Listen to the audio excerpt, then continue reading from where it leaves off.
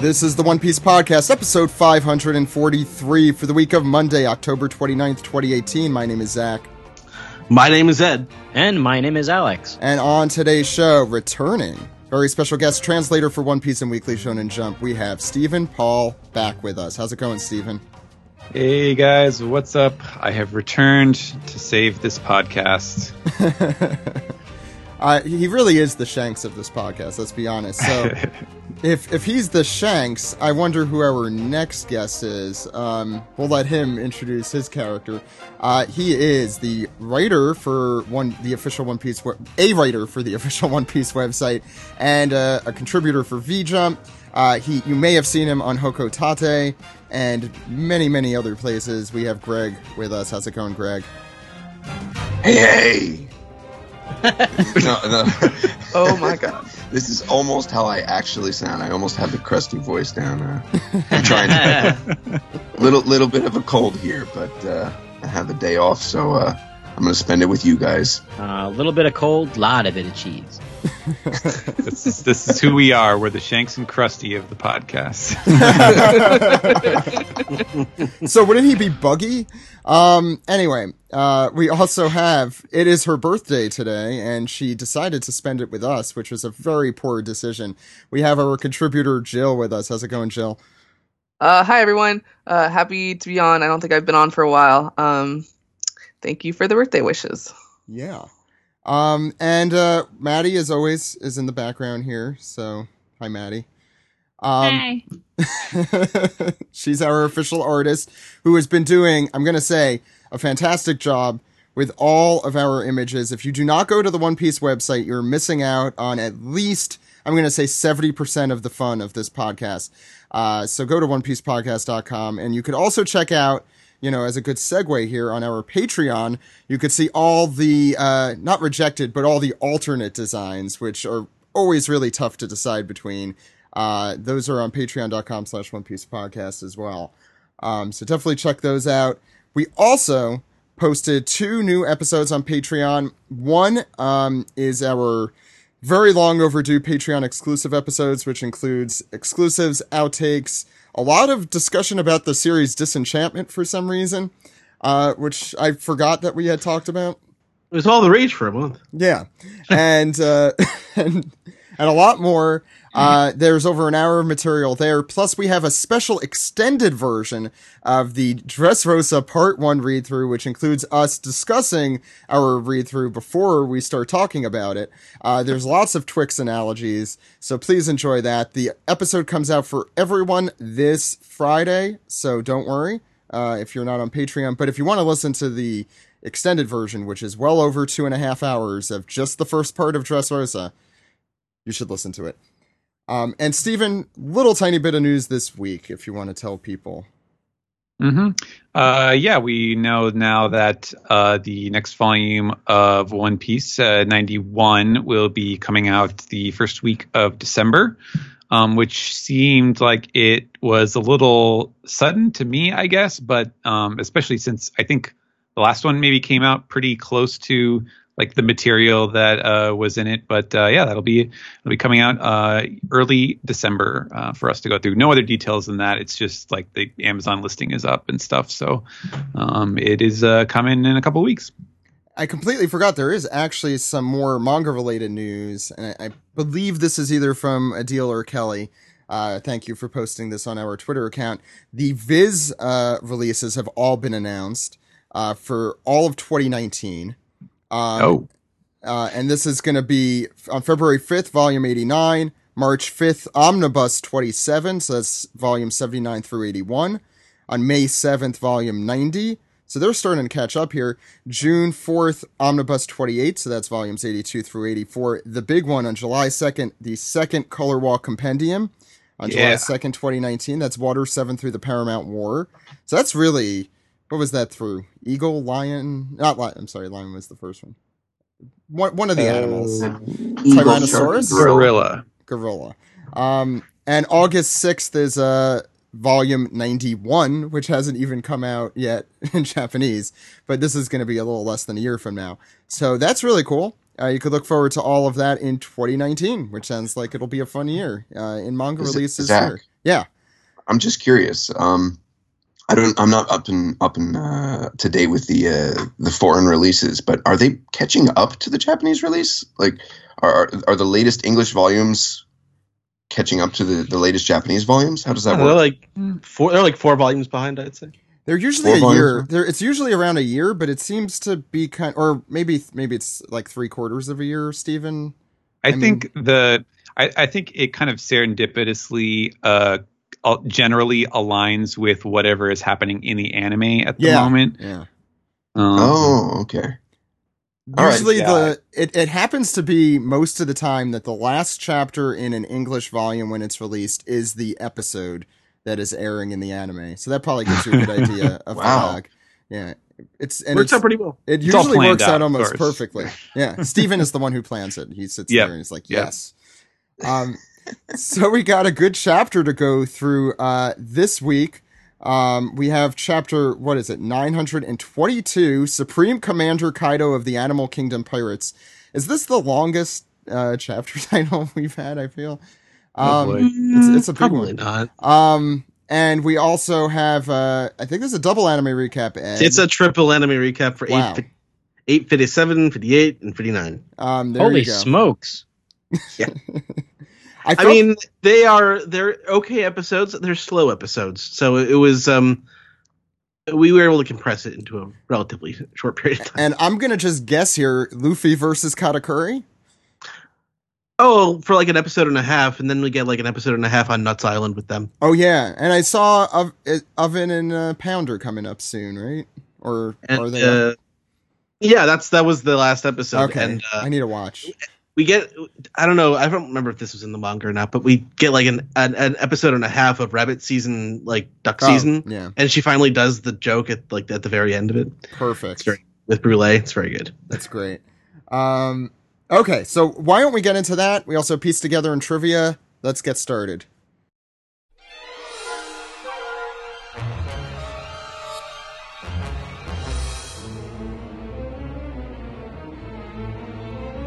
This is the manga recap for chapter 922, Supreme Commander Kaido of the Animal Kingdom Pirates. Steven, can you explain what's going on in the title before we start? Okay, yeah. I wanted to note something here that is an interesting choice, I guess, of titles here, which I translated as Supreme Commander. So the word in Japanese is sotoku, which literally means, like the kanji means overall commander or manager or director. And it is usually translated because of like the historical precedent or the historical usage of this. Like if you look back at, okay, what are actual offices or positions that have been titled this?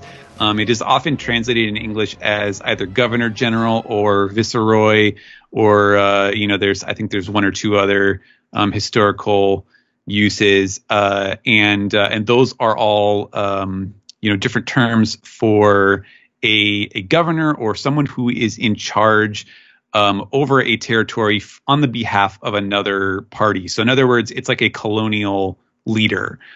So in Japanese history, Sotoku was the office of the Governor General of Korea or of Taiwan and other occupied areas before World War II and the end of the Imperial Japan. But it's kind of hard to say if that really applies. How much does this really apply to this situation in Wano, particularly because he just used this term for Vinsmoke Judge in Germa, and I translated that as Generalissimo, which was kind of as much about just the way that he looked as anything else. It wasn't a 30 Rock reference that time? It could have been. And look, Judge, he married his wives. He's got some, he can sweep the ladies off their feet, especially if they're old ladies.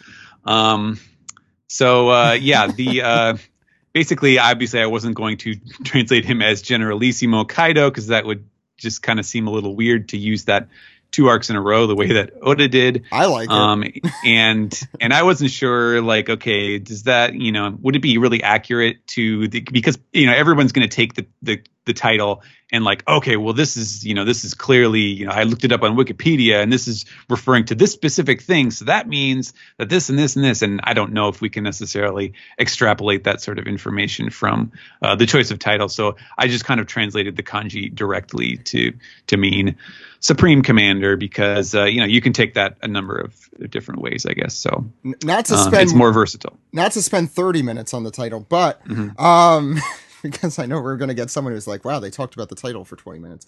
But I'm guessing Oda has a somewhat negative connotation toward the term. I mean, it does have it sounds like it has a negative historical connotation as well. But the fact that he's using it for two, I think, pretty objectively kind of bad guys at this point. Right. Do you think there's any... do you think that's there, or do you think that's... I don't know. I mean, I kind of take them just to be sort of menacing in general. Like, he didn't want to just use the same old, like, oh, the captain, so-and-so. Right. He wants things that sound big and grandiose, and doesn't want to always use the same stuff. So that's my guess on where this came from, but I don't know for sure. I mean, in the podcast chat, we were kind of comparing this to a Star Wars title, and it definitely does sound like... Darth Kaido. Why not? Just say it in a British accent, and there you go. Supreme Commander. Ed, what's going on the front page here? I wish Sam was here. This is Koala teaching Kung Fu Dugongs the ways of Fishman Karate by from Saku.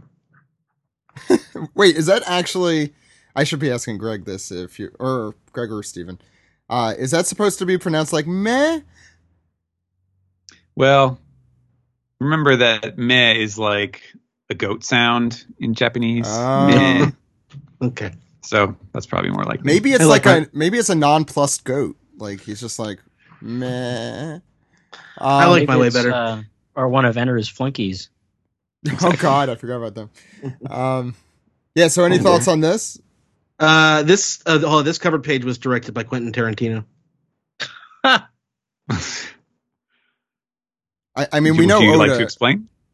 No, just look at her foot. Does he have a foot fetish? Tarantino? Yeah. Yes. Foot thing. Yeah. Oh, he does. Okay. I mean, that's usually the joke I say when someone's foot's in the middle of the thing. I really like this one. I was going to say I really like feet. No, I really like Kung Fu Dugongs, Alex. Too bad you can't see their feet. Am I right? I don't think they have feet, sir. No, this is a we haven't really seen Koala, and don't take this the way that Alex is taking this right now. We haven't seen Koala in this kind of way before. Actually showing her Fishman Karate skills. Yeah, this is I actually love this cover page. This is great. It's probably one of my favorites. I like their little. Did they like paint that on, or is that a shirt? I think they were wearing shirts, weren't they, in Alabasta? I don't know if that's part of their body or not, but all I know is that now I can't stop thinking about them actually having little tiny feet, like little tiny human feet, like on the bottom of them. We just can't see them. Or like stuffed in a sock, and their tails are just like socks. This went backwards feet. Like I just imagining Kung Fu Dugong with feet. Like this went in the weirdest direction. Like there's that picture. 30 minutes. Yeah. Okay. Like that picture of Kirby, like without shoes, and it's like just fucking 5-toed, big fat. That's horrifying. I saw that. That's terrible. I'm just imagining Kung Fu Dugongs with those. You made this extremely adorable front page into the most disturbing thing I've ever seen in my life. You are welcome. Welcome to the One Piece podcast. Why don't we start the chapter, Ed? Sure. So Kaido's a dragon. Yeah. Did you read the last chapter? Come on. Yeah, I guess Luffy read the last chapter. Yeah. I don't know. I thought it was an Oni. Previously on One Piece. Yeah. But Kinemon clarifies, yes, that creature there is Kaido. He can transform into a dragon. and we can see that the storm is localized directly over Okobore town. And yeah, everyone is astonished. Sanji, the cigarette doesn't fall out of his mouth, but I feel like it should. And Momonosuke turns into a dragon, and this surprises the Kunoichi. Kiku is also a little surprised. But no time to explain. Kinemon will explain it later. He is in this dreadful state. He's the form of a hateful dragon. But Luffy notices that it's over Okobore town, and Kinemon is still confused as to why Kaido would appear in Kuri without warning. It's interesting how they do that in full super close up, where his face is half cut off. I like that panel there. But that's not the point. The point here is that Law has been holding back on Kinemon. Yeah. Straw Hat, Zoro, and I all blew our cover there. You what? And I love Sanji's reaction. What kind of shut operation are you running, Law? I love that translation, Steven. That's great. Yeah. As though it could ever be Law's Is that fault. like a Looney Tunes line? I'm trying to remember what kind of shoddy operation. I feel like I've heard it. It's a stock line. I feel. Yeah, but I like it there a lot. It really works. Three Stooges line, yeah. Yeah. Oh yeah, I guess it could probably be a Three Stooges line. Go ahead, Ed. We cheat him and how? If there's anyone who doesn't have the right to criticize me, it's the Straw Hat Pirates, and he's right about that. Must be Luffy's fault. Chopper and Nami apologize, whatever it is. Oh, okay. I thought those were both Chopper, but yeah, that makes a lot more sense. I love that gag. That's Law has no reason to be berated there. None of that was Law's fault. I mean, I'm sure we jump on Law quick. But... In a way, it's Hawkins' fault, but it's mostly in another more accurate way. It's Luffy's fault. It's especially Luffy, but especially Hawkins. Anyway, Steven. All right, so Law is going to take us on a flashback. Doodly-doo, doodly-doo, doodly-doo. And he says, don't worry, that's all that happened. He prefaces, he says, let's start at the beginning. So Kaido is making weapons in this country while he does deals with Doflamingo and Caesar for the artificial devil fruits known as Smile. And so we see little personifications of all these things. Yeah, well, Doflamingo and Caesar from happier times. Yeah, just good old yucking it up. And we destroyed the factories that did all the heavy lifting on Punk Hazard and Dressrosa and sent his trading partner to prison. So in other words, yeah, we kind of messed with his stuff. They were minding their own business, and then we messed with them. All he wants is me and Straw Hat. And speaking of whom, Luffy is just tearing off a huge dust cloud coming off his feet. Where are you going, Luffy? And Law says, don't chase him, I will go. And he explains why, because if anyone else gets exposed, they will know that all of the Straw Hat and Heart pirates are here. And so there will be a whole nationwide manhunt for them. We have to be rational. We're the only ones who were spotted, he says, referring to, himself and Luffy. Your plan is still safe, understand? And so Kinemon is, apparently mollified, but he says, what will you do?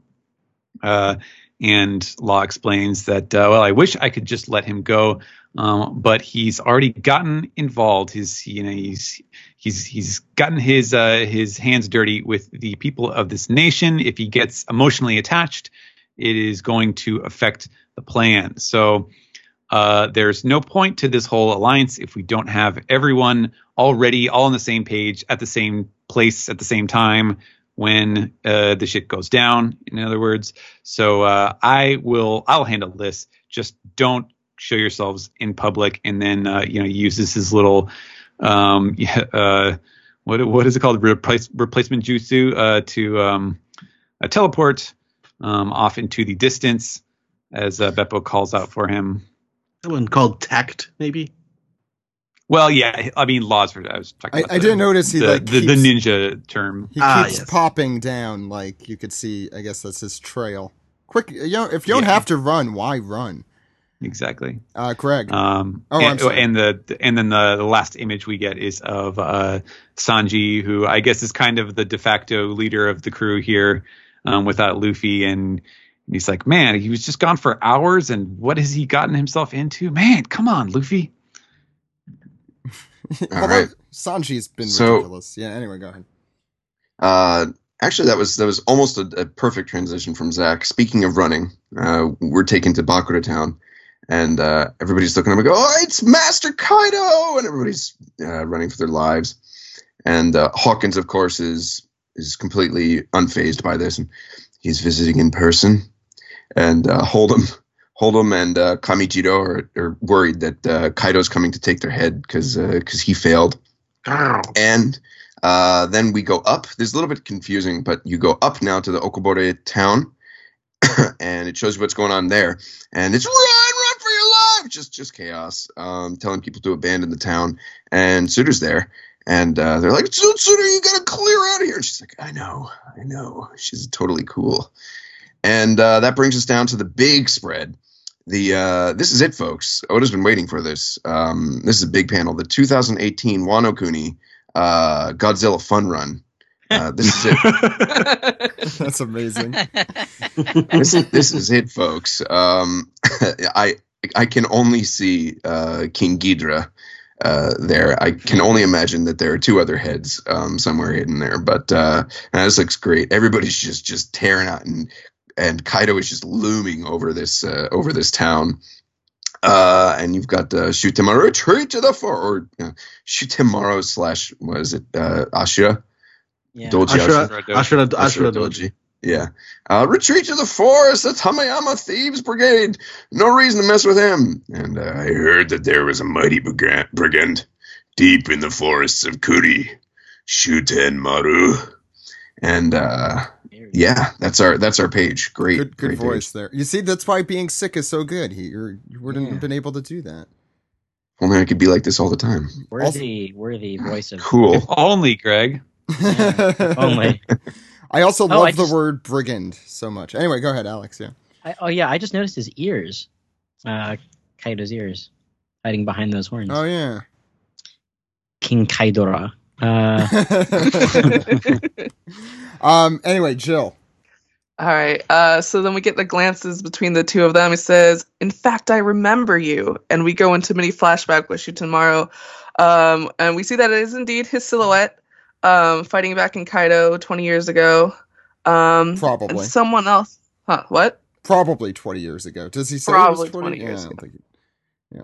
Oh. Yeah, and that other person was also in the silhouette that Kinemon had, right? Correct? Yeah. Mm-hmm. Yeah. Yeah. So he's either, what were the other two names? Kawamatsu or in Denjiro, I think, were the other ones. Yeah. I don't think that. That sounds right. Yeah. And then in a complete turn face, Fwee. But the past is the past. If you agree to work for me, then it's all wonder on the bridge. Maybe I should have given Alex this page or Ed just for the burps, but that's very true. just for the burps. And Jack is, wait, Kaido, are you drunk?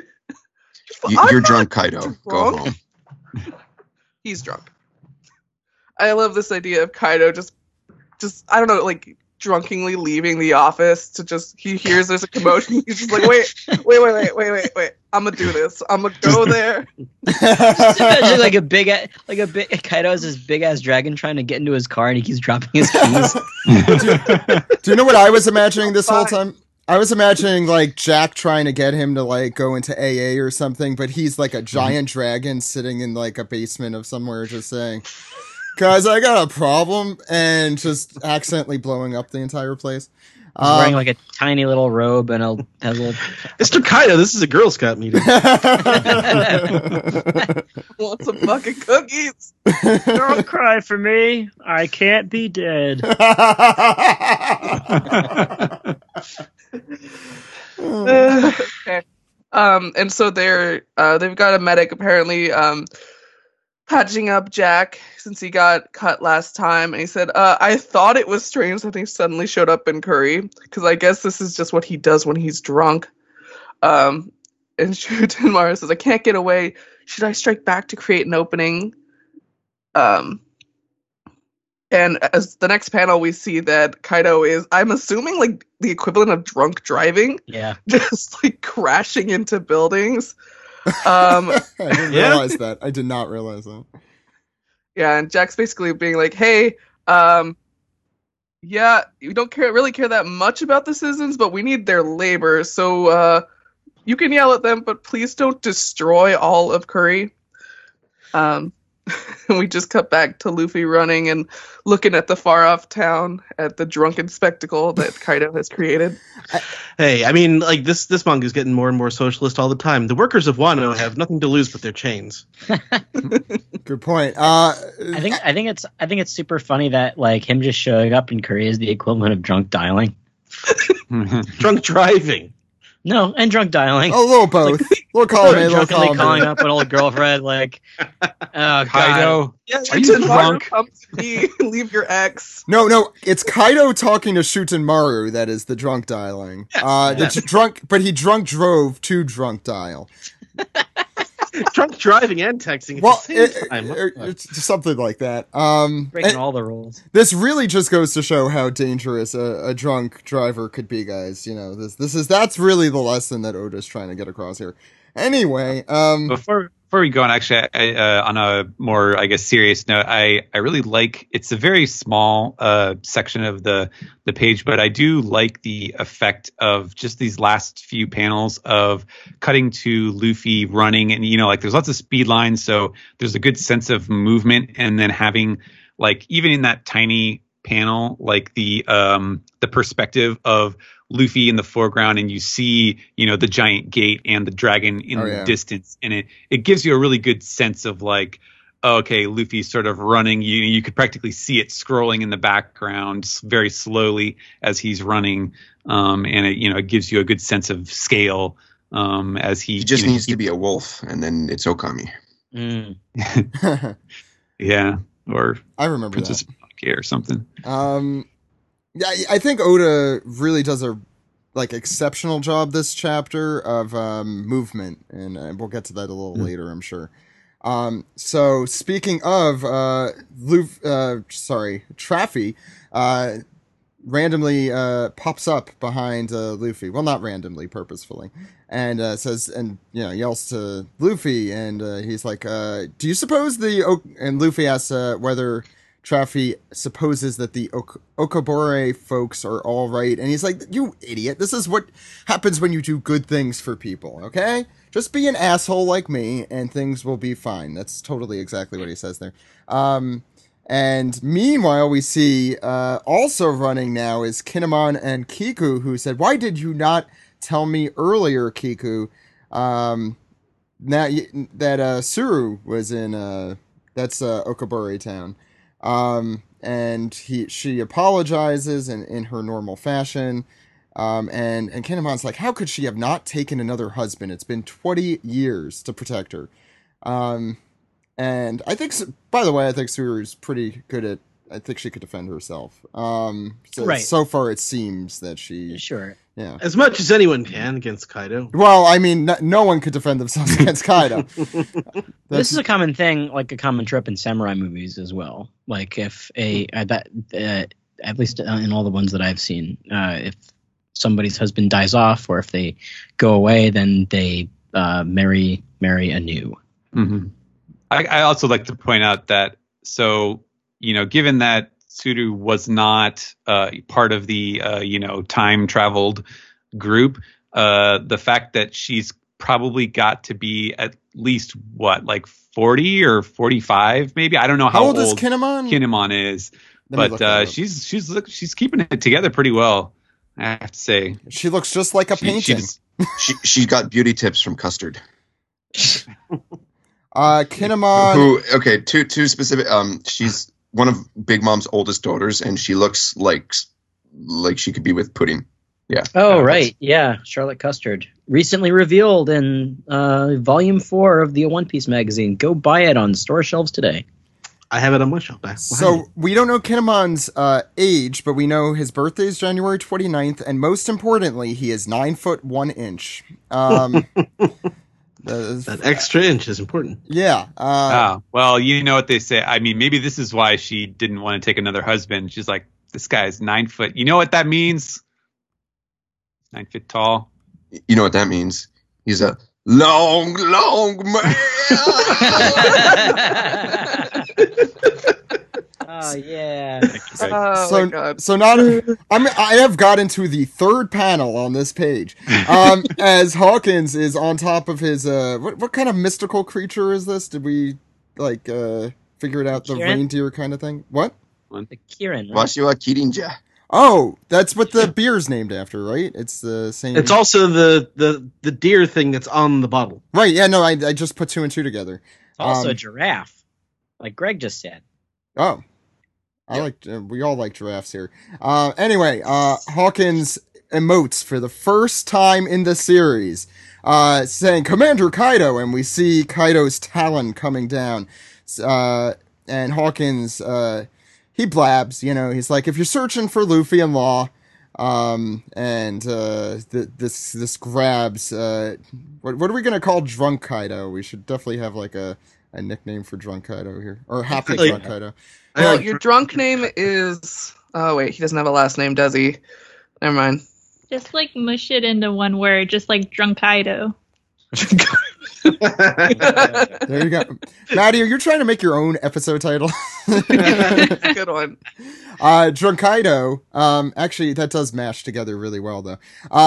Notices, there's Hawkins there, and, we came up with Steven, I might as well ask you now you're here. Does Shutenmaru have a similar affectation to his voice as Kizaru does? Kizaru? Not Kizaru, I'm sorry, Fujitora.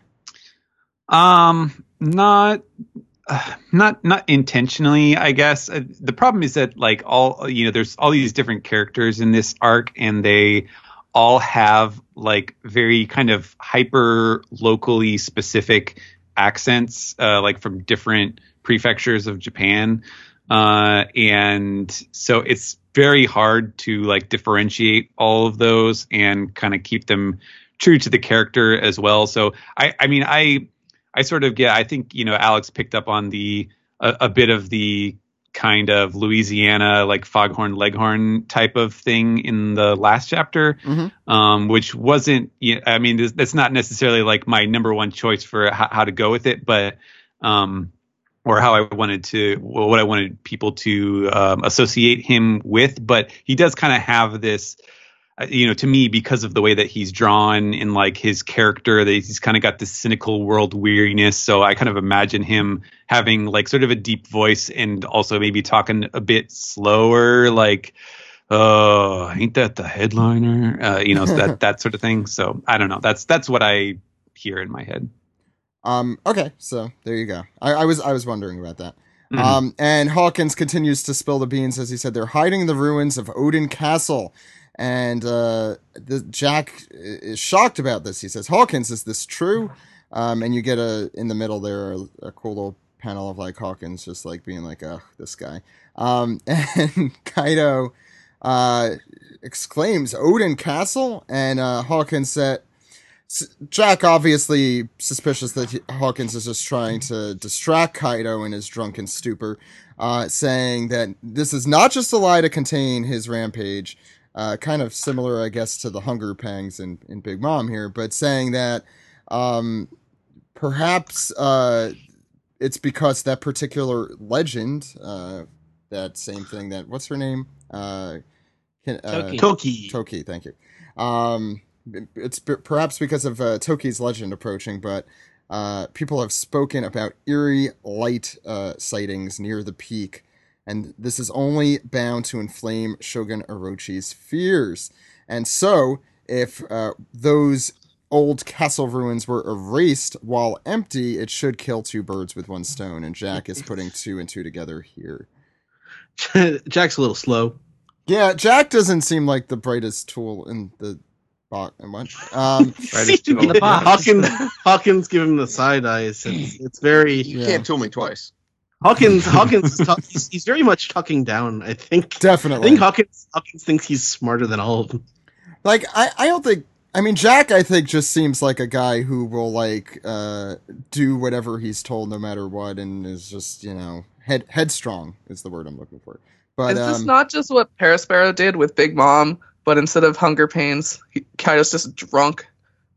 But the difference here is that Hawkins is telling the truth, and he's being smart about it. But he doesn't think he's telling the truth, though. Yeah, that's the thing. Oh. Coincidentally, he thinks that he is lying about this to giving him a story, but it's actually true. I misread it. But I thought he said it's not. Luffy and Law have left the ruins, so it is a lie.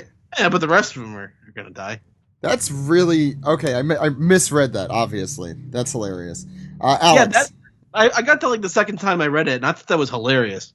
Yeah, because I read I saw the no right before the it's merely a lie, and I read it as it's not merely a lie, or it's no mere lie. That's how I read it. It's almost like an Abbott and Costello routine between like how much does he understand and how much is a lie. No, that's the lie, but it's actually not a lie, but it is a lie. But gullible drunk Kaido. Alex. Yeah. So we have a shot from Kaido's point of view, or I guess his shoulder's point of view, if you could call that a shoulder, right above Okabore Town, facing Odin Castle. And he says, "Did you say Odin Castle? Old memories. It does make for a good hideout. So that's where they are, the ones who stole my smile fruits. Those hateful brats." And he thinks back to the chapter 800. Wow, yeah, that's right. The wedding announcement of Straw Hat and Luffy. And before he can even think about anything else. Do you mean Luffy and Law? What did I say? You said Straw Hat and Luffy. Well, they've been married for a long time already. Common law married for a while. It's not a common law. Come on, that's a Trafalgar law. That's right. Snap! Yeah. So I guess they're Trafalgar law married. Anyway, Trafalgar law married. Trafalgar lawfully married. Yeah, that's right. This is my ship, okay? We have a lot of choices this week. Yeah, happy birthday, Jill. Well, as anyone does, where they're in a drunken rage, he swooshes towards Odin Castle before he can think about anything else, hiccuping along the way, saying that they won't get away from him, and he just barely misses Shutamaru's top knot, and he thinks to himself, in the ruins of Odin Castle. Meanwhile, at the ruins of Odin Castle, I love how the henchmen are getting blown away by Kaido flying. Yeah, very cool. He's very low to the ground, super dangerous. Very low flying plane. So, meanwhile, at the ruins of Odin Castle, Kaido is headed right for us. It's basically everybody but Law and Luffy. Yeah. Well, and I guess Kiku, she's not there yet. And you can see Shinobu is tending to Momonosuke, who's currently in dragon form, as he was at the beginning of the chapter. And Beppo says, "Is it me, or is that thing coming closer to us?" Oh, good God, no! As our buddies Pegman and Shachi are binocularing. They're peeping what's coming towards them. I just love, and I know this is supposed to be a serious moment, but I love the idea of them thinking, "Oh, Jesus Christ!" Oh, good God, no! This is clearly supposed to be flying, really badly, swerving like a car would. Well, with the coiled thing, no, that's actually how Eastern dragons are kind of look. They fly, but I want to see this animated, just him all over the place. Yeah. Like making these kind of noises. I want him to actually be making. Yeah, I want to see him actually making those kind of noises though as he flies, like he makes flying noises because he's drunk. But since he's big, it's going to sound like the base New York Police Department sirens. And Ed only knows about those because they keep coming out on my recordings. So that's the sound of the Kaido. Yeah. The Popo. The Kaito. So Brooke and Nami and Sanji and everybody else. They're super scared. Sanji remarks that there's no way he could spot us from a distance, which is true. But he's going on a hunch that someone told him. But he's coming, and we got to get out of here. And that is that panel of Kaido right there is very reminiscent of the opening of the second Dragon Ball Z opening. We got power. We got a power, rather. So we gotta get out of here. And we have another really great panel of Luffy and Kaido just barely passing each other. Really gives you that sense of scale and That's urgency. amazing. I love these. Yeah, these are great. Please don't stop Oda. And he pulls up from Okabore Town, maybe just barely scratching the top of that building, and goes right up towards Odin Castle, opens his big old dragon mouth, and gives himself a Pokemon move order. Blast breath. He's a fire in his laser. He's a charge in his laser. Go ahead. And with a flash, we see Nami and the rest of the crew getting a face full of whatever that is. Some of this best stuff Oda does is with lighting effects. I did not even notice the shadow of Nami's hand on her face, like kind of. So good. That's amazing, and also the shadow on the sound effect is super cool. Oh wow, yeah, I didn't notice that. That's super. Yeah, it's really cool little. It gets even cooler, right, Ed? I don't know. I feel like this is the kind of drawing that like you see in manga, like right before the bomb goes off, like the bomb. So it's that silence that like yeah, but he fired it. Oh God, he fired it. He blew the building down. They're all dead. He's blowing his bubblegum beam. R.I.P. the Straw Hats again. Yeah. Yeah, it was fun while it lasted. 922 chapters. And you see the reaction. The rubble is flying. Luffy is astonished, but they don't. Oda doesn't over caricaturize the face. It's very underplayed and subtle. Zoom in on his eye for maximum horror. Back in I guess it's back in Bakura Town, yeah. Bakura, right? Yeah, under the rear legs of Kaido here. He saved the caricature for Hold'em. Yeah, he's obviously have never seen that before. He's foaming out of both mouths. Oh God, I hope that's foam. But he Shooting Maro says he blasted Odin Castle, the bastard. I love that view of him from beyond the gate. That's good. It's all good. Yeah, the debris continues to fly like the sign of Odin's name above Odin Castle, and it's over in an instant. Hawkins says, not enough time for that to have cleared his mind of the stupor. Jack says, yeah, normal rules don't apply to him. I have no idea what they've done. No idea. I think Jack knows Kaido a lot better, too, so... No, it's not even that, but, that Hawkins was lying, and... No, I understand that. Yeah. Alex, finish us. Yeah, so, I guess that means Kaido is still drunk when that happened. Guarantee that. Yeah. He's still fucking drunk. And he's still a drunk Kaido. He's gonna have a wicked hangover for more than one reason. Oh boy, Jesus! Imagine something that not big. Not if you stay drunk. Ooh. What is he, That's Bender true. from Futurama? Or no, is that now I forget what reference I'm making. Bender. Oh, okay. So Law notices that Luffy is gone. And then we see a kid pointing at the sky, and what else could it be but a giant fist imbued with hockey? That's right. We get several camera angles, so to speak, of Luffy's Gum Gum Elephant Gun as he brings it down on an unsuspecting Kaido, and with a bagonk, which is a great. I love that. basically he begonks Kaido right on the head. And Luffy is angry, and Kaido looks pretty much like he is in some sort of a tizzy. And boy, do I love this drawing. I was remarking before that we recorded that this looks like something out of Disney.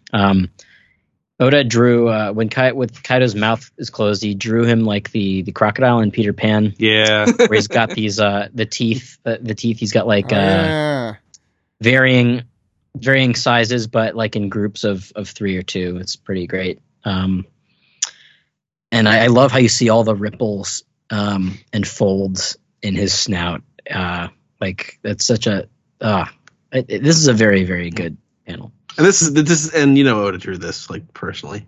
Mm-hmm.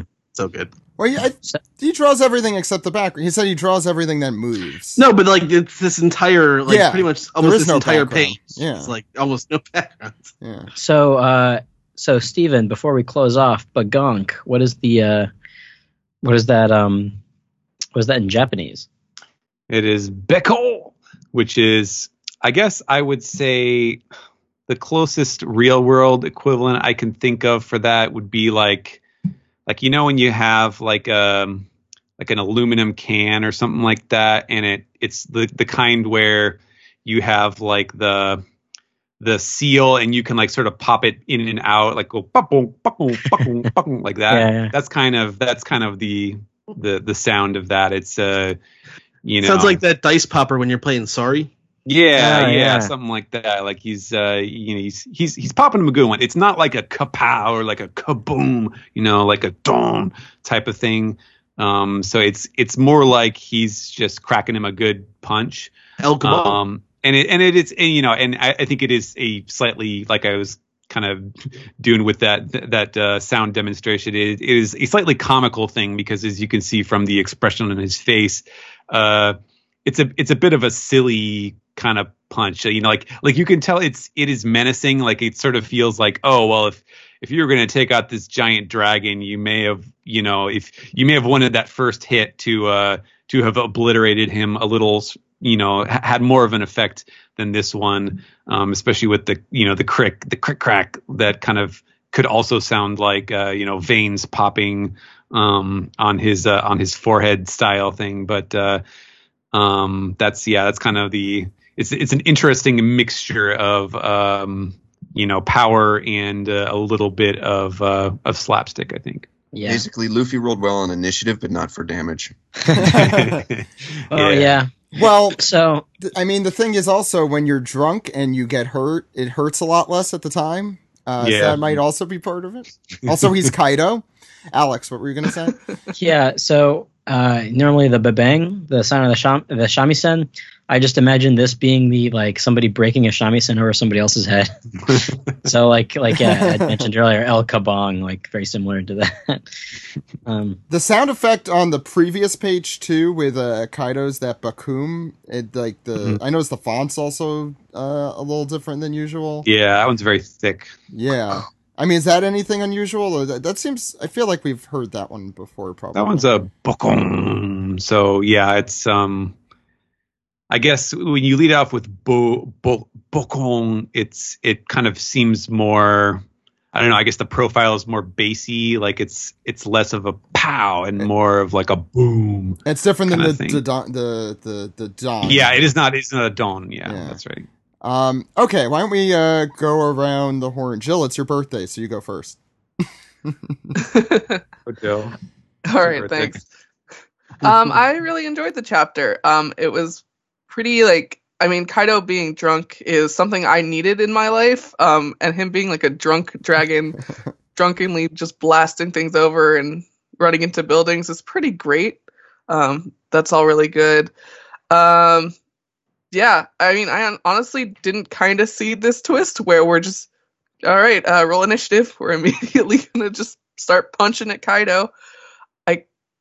Obviously the Straw Hats aren't dead, but we're going to see how they miraculously get out of this one. And so Law and Luffy are kind of in it now, basically. Yeah, I had fun with it. I'm really excited to see what the next chapter brings. Yeah. Let's go with Steven. Kind Gosh, let's see. Oh, there's a lot of exposition and like the stuff with Law in the beginning is I think mostly rehashing things or kind of recontextualizing things that are not entirely new. But the Kaido scene was really cool. It's it is played partially comically, I think, with the drunkenness, but it's also not like super hilarious. Like I don't know. I think it's kind of a mixture where it's not just as it's not completely played for laughs, and obviously there's a lot of damage going on. And I get the feeling that this is not going to be just like, the chuckle fest every time that Kaido shows up drunk. I am a little concerned. I don't know if this is like the way that he wants to play it, but like we did mention during the recap, it is definitely very simple. Like the way that they react to Kaido and kind of try to handle him is very similar to Big Mom's hunger pangs. That sort of thing. I definitely,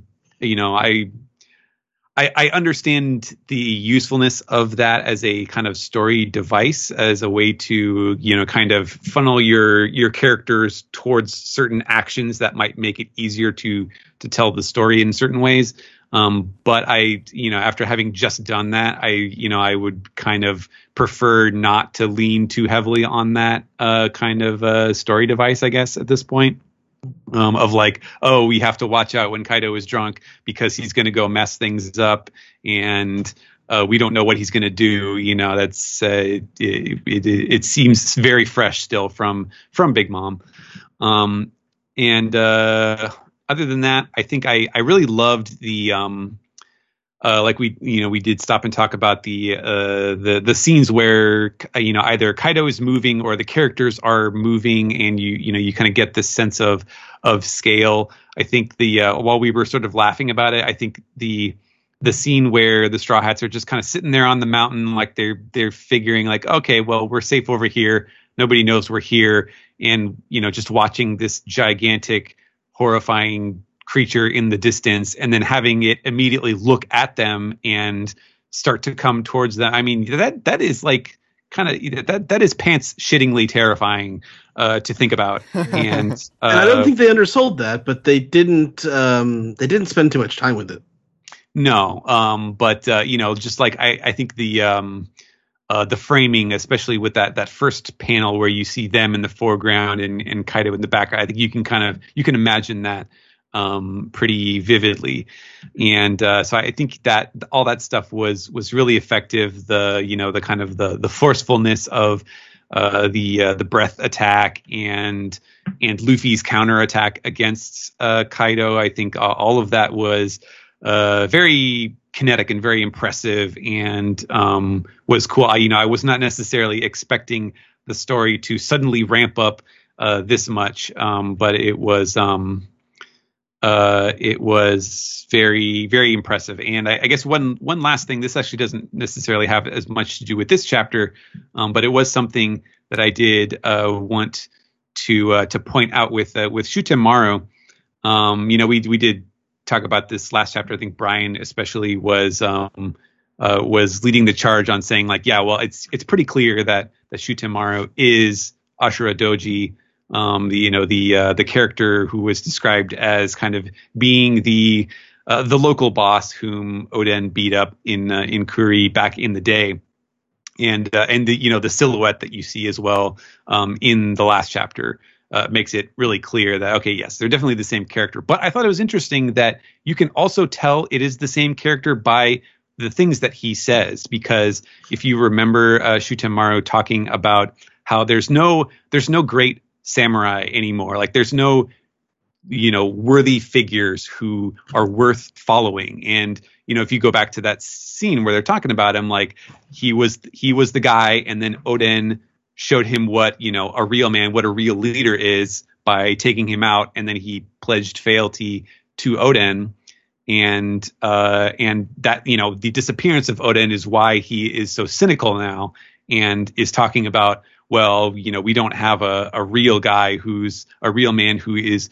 worth saving this country for, and that's why Wano is done for, etc. And I thought that was some very good characterization, that you can piece the two topics together, but it is not necessarily like calling attention to itself. So that made me more interesting, even though I'm not necessarily, I think, as sold on his character design as of yet. I thought that was some good character work on him. So I'm eager to see more from Shutamaru. Yeah, there's definitely some more obvious nods that they're the same person. Mm-hmm. Yeah, in this chapter. Greg. All right. Lots of little things going on in this chapter that are interesting to look at, kind of like the characterization. I did a Twitter thread just a few hours ago on how it's interesting that we're able to laugh at a villain like Kaido, who is also then able to be shown to us as a terribly threatening character in different ways of doing that. But I'm not interested in speaking about that as much as I was really wondering how you guys would describe Luffy's reaction to the, what is it called? Blast breath? Yeah, blast breath. And you did say, I think if you go back, it was horrified, or you used that word. Yeah. Well, without over exaggerating his facial features. Right. It's just enough to show that. And that was one of my big points. Well, it was my biggest point for my article regarding this chapter what is going on in Luffy's mind there in those two panels, because that's big. It's not a comical like shock. It's not an L kind of like nonplus kind of like kind of look. It's what is going on in his head there, because that can almost go comical. You can have there could be a comical scene with Luffy having that exact same facial reaction, and I was wondering the first time I read it, I was like, is Luffy scared? Because this is something, that really doesn't happen. Like, he gets angry, he gets comically scared, but is he legitimately terrified of what he's seeing? The angle is the angle of the panel. It's like a Dutch angle. It's like a tilted camera. It's a very it's either horror or also, but it's also Batman campy, but it's also a horror angle. Yes, it is. It's classic for that. And then a twisted view of something, and then lo and behold, the very next page answers that question. And it was I don't believe there was any horror behind it, but it was shock. He was shocked, but he wasn't scared, even though that's what's being depicted. And I think that's how he wanted the readers to feel. But what's in Luffy at that moment is nothing but pure anger.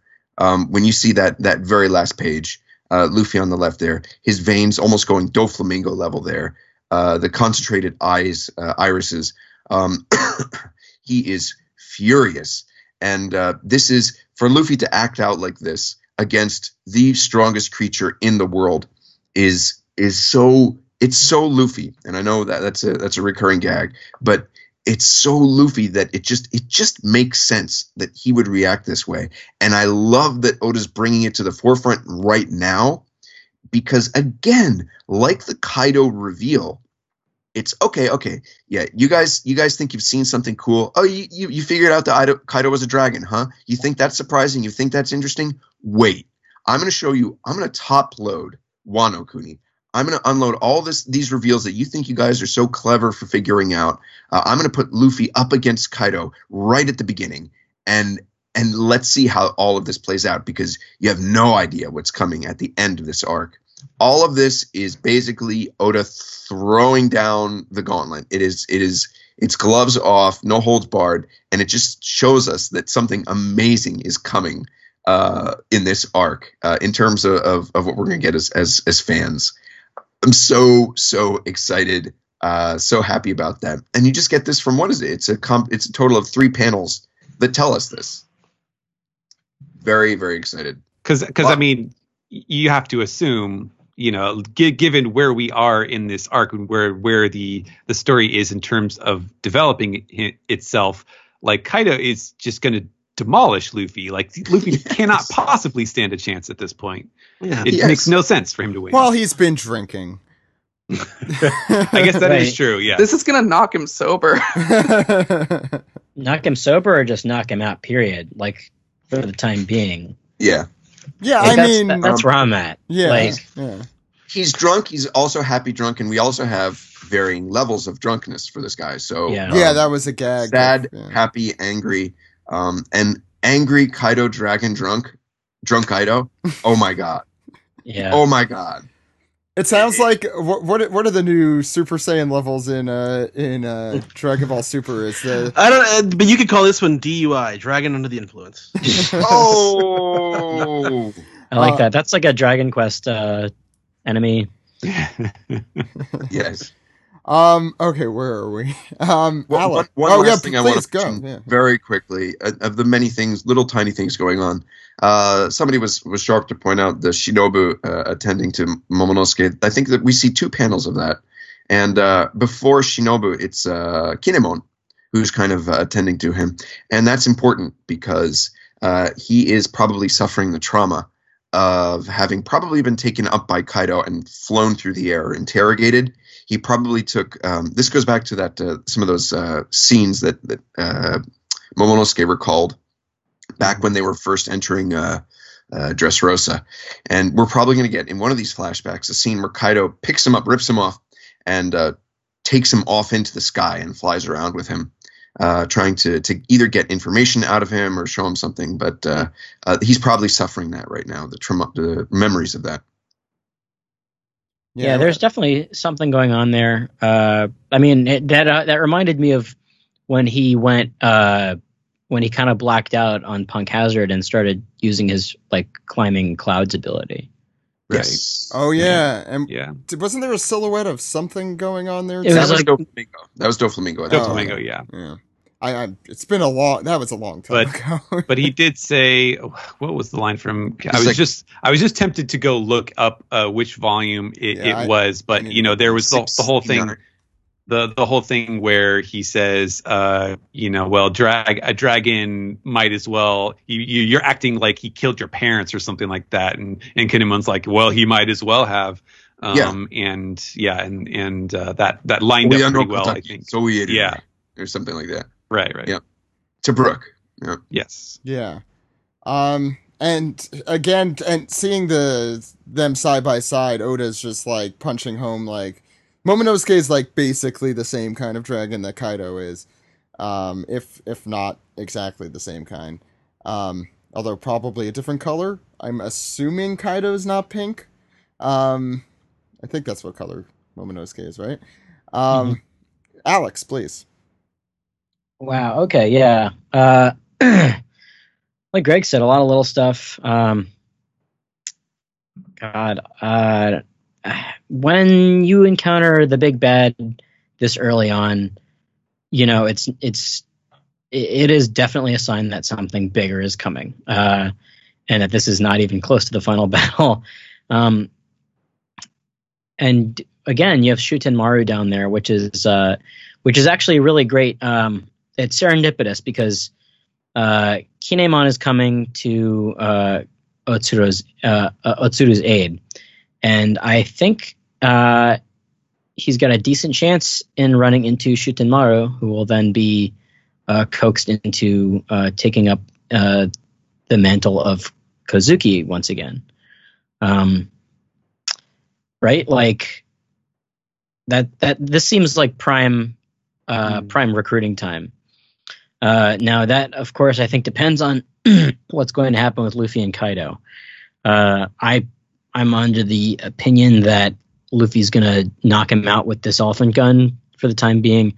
As for what happened to the rest of the crew, I think Shinobu used her veteran kunoichi skills to get them out of there in some way, shape, or form. I mean, at this point, we shouldn't be bothered by the fact that the Straw Hats, quote unquote, died again. Especially this early into seeing them once more. But this is going to be where Luffy gets separated from the rest of the crew again, maybe, in some way, shape, or form. I don't know. I don't know if there is a battle coming, just because we've got Kaido, Jack, and Hawkins down there too. If Kaido is passed out and out of commission, that means we would have Shutenmaru, Kinemon, Law, and Luffy, and possibly Okiku to fight the likes of at least Jack and Hawkins, and I don't know how that would go. This is another classic situation, One Piece situation, of how are we going to get the Duke boys out of this mess. Of course, this is just me thinking ahead. As far as this chapter goes, my favorite shots, I'll be honest, are when you see Kaido in the background looming, like around Bakura Town and Okabura Town from the perspective of everybody on the mountain.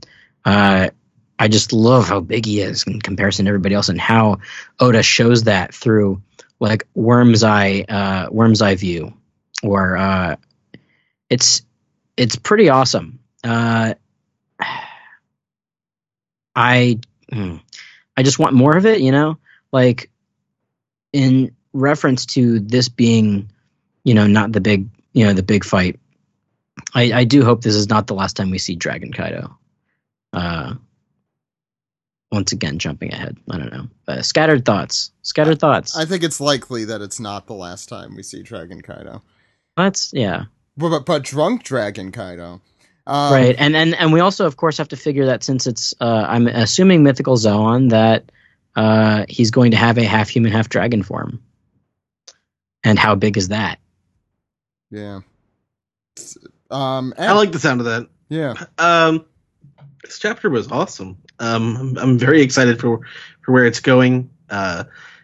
It's interesting the way that's the punch is almost played for humor, but Luffy is being completely serious, as Greg was noting. But the way that the sound effect reads, it makes it feel like this is the beginning of whatever long fight we're going to have against Kaido. And I'm really not sure where it's going from this point, but I feel like this punch isn't going to be as effective as Luffy's hoping. I mean, like when you phrase it that way, that Luffy is super furious and giving his best attack, and the effect that it has is sort of like a punching Don Chinzhao on the head sort of thing, like that kind of spells it out, doesn't it? Yeah. Well, it's Gear 3. It's not like a super attack, but this is what Gum Gum Pistol used to be, is his Gear 3 hockey fist. Like that's at this point in the story, that's his base attack. That's true. Yeah, I mean, not base. He could go a lot weaker than that if he needs to. But yeah.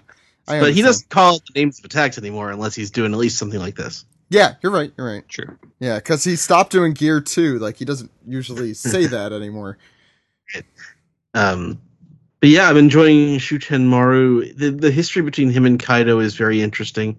I like Hawkins really sort of being this smug and superior sort of attitude with both Jack and the way he was treating Kaido, but then also being accidentally right is so.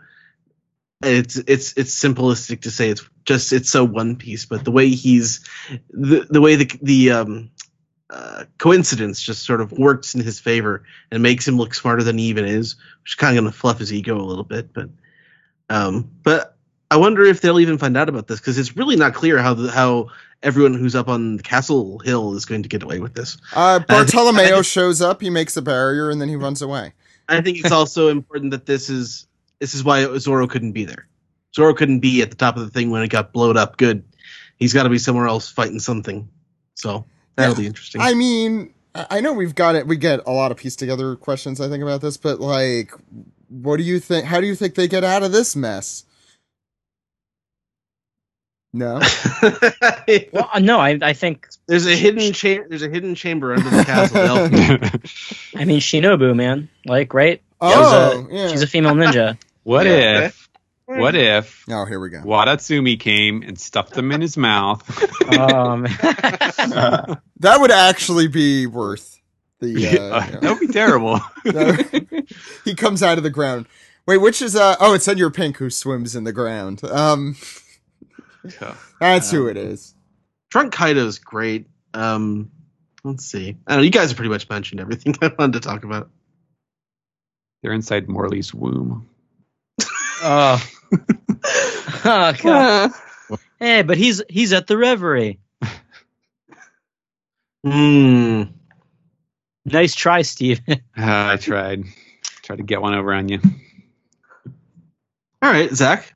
So yeah, this is probably one of my favorite chapters of this arc so far, certainly in execution. I think this chapter does a great job in combining action and comedy in only a way One Piece does and can. There's some of the coolest 2-page spreads I've seen in a really long time in this chapter, and also simultaneously some of the funniest stuff I've seen in a while. I really, really enjoyed this chapter. I love Drunk Kaido, and I love Happy Drunk Kaido so much. I love that Oda is able to make every super intimidating villain still super intimidating, but also have a dash of like a funny character quirk. From Blackbeard, who does have some weird character quirks. Big Mom obviously has a slew of those. Shanks, who I know he's one of the 4 emperors. I know he's not supposed to necessarily be super intimidating. I guess Whitebeard is the only one I could think of who's not like, doesn't have like a silly aspect to him, in any regard. But he was just kind of like a man's man. Lucci is like the most straight-laced character in the series, and he also has the most outrageous quirk of this, ventriloquist pigeon that dresses up. Yeah, I forget about that. And yeah, he has no emotion whatsoever except right. I like killing people. Right. But he also enjoys being a ventriloquist. So this is such a One Piece thing, and Oda does such a good job at still making Kaido, as I think Alex put it last week, he still scares the crap out of me. And you get like, what is that, 2 pages after Kaido makes that extremely silly face at Shutenmaru, he races over and basically kills all the straw hats. And I know that's, canon and that's what's going to happen. But it's super well done. And other than that, everything's been mentioned. Like, the Shutenmaru developments are cool. Seeing Jack in kind of a different role, I enjoyed, because all we've really seen of Jack is him being like, I'm gonna barge in and kill everyone. And so it's kind of cool seeing him playing, I guess, second fiddle to Hawkins here, or at least him and Hawkins bouncing off each other. He did just get like his entire chest cut up and like. Oh, so. I forgot to mention, and I'm surprised, Ed, I don't know if you mentioned this, the fact that the bandages heal everything panel on page 34, 35, where he's I did notice that. Yeah, don't move. We're stopping the bleeding with our magical bandages here. I just thought of you, Ed, when I read that. I'm like, this is such an anime or manga thing that they just threw in here. It's like a 15-year-old webcomic. It is. It's like, all right, let's just put some bandages on you. That'll heal you. I love this chapter, and I love the last 2 spreads a ton. I'm super curious where things are going from here. Oda does a good job at like what's gonna happen now. We're having Luffy versus Kaido in, how many chapters has this arc been? Like less than 15, something like that. And we're already getting this. I think it started at like 907 or so. 908, something like that. Yeah, something like that. I have a whole sheet and everything with that. Mm-hmm. Anyway, any other final thoughts from you guys? I think that's it. Let's move on to some fan questions. And also anime first. Yes, the anime first, yes. 3 totally of them. haven't covered that already.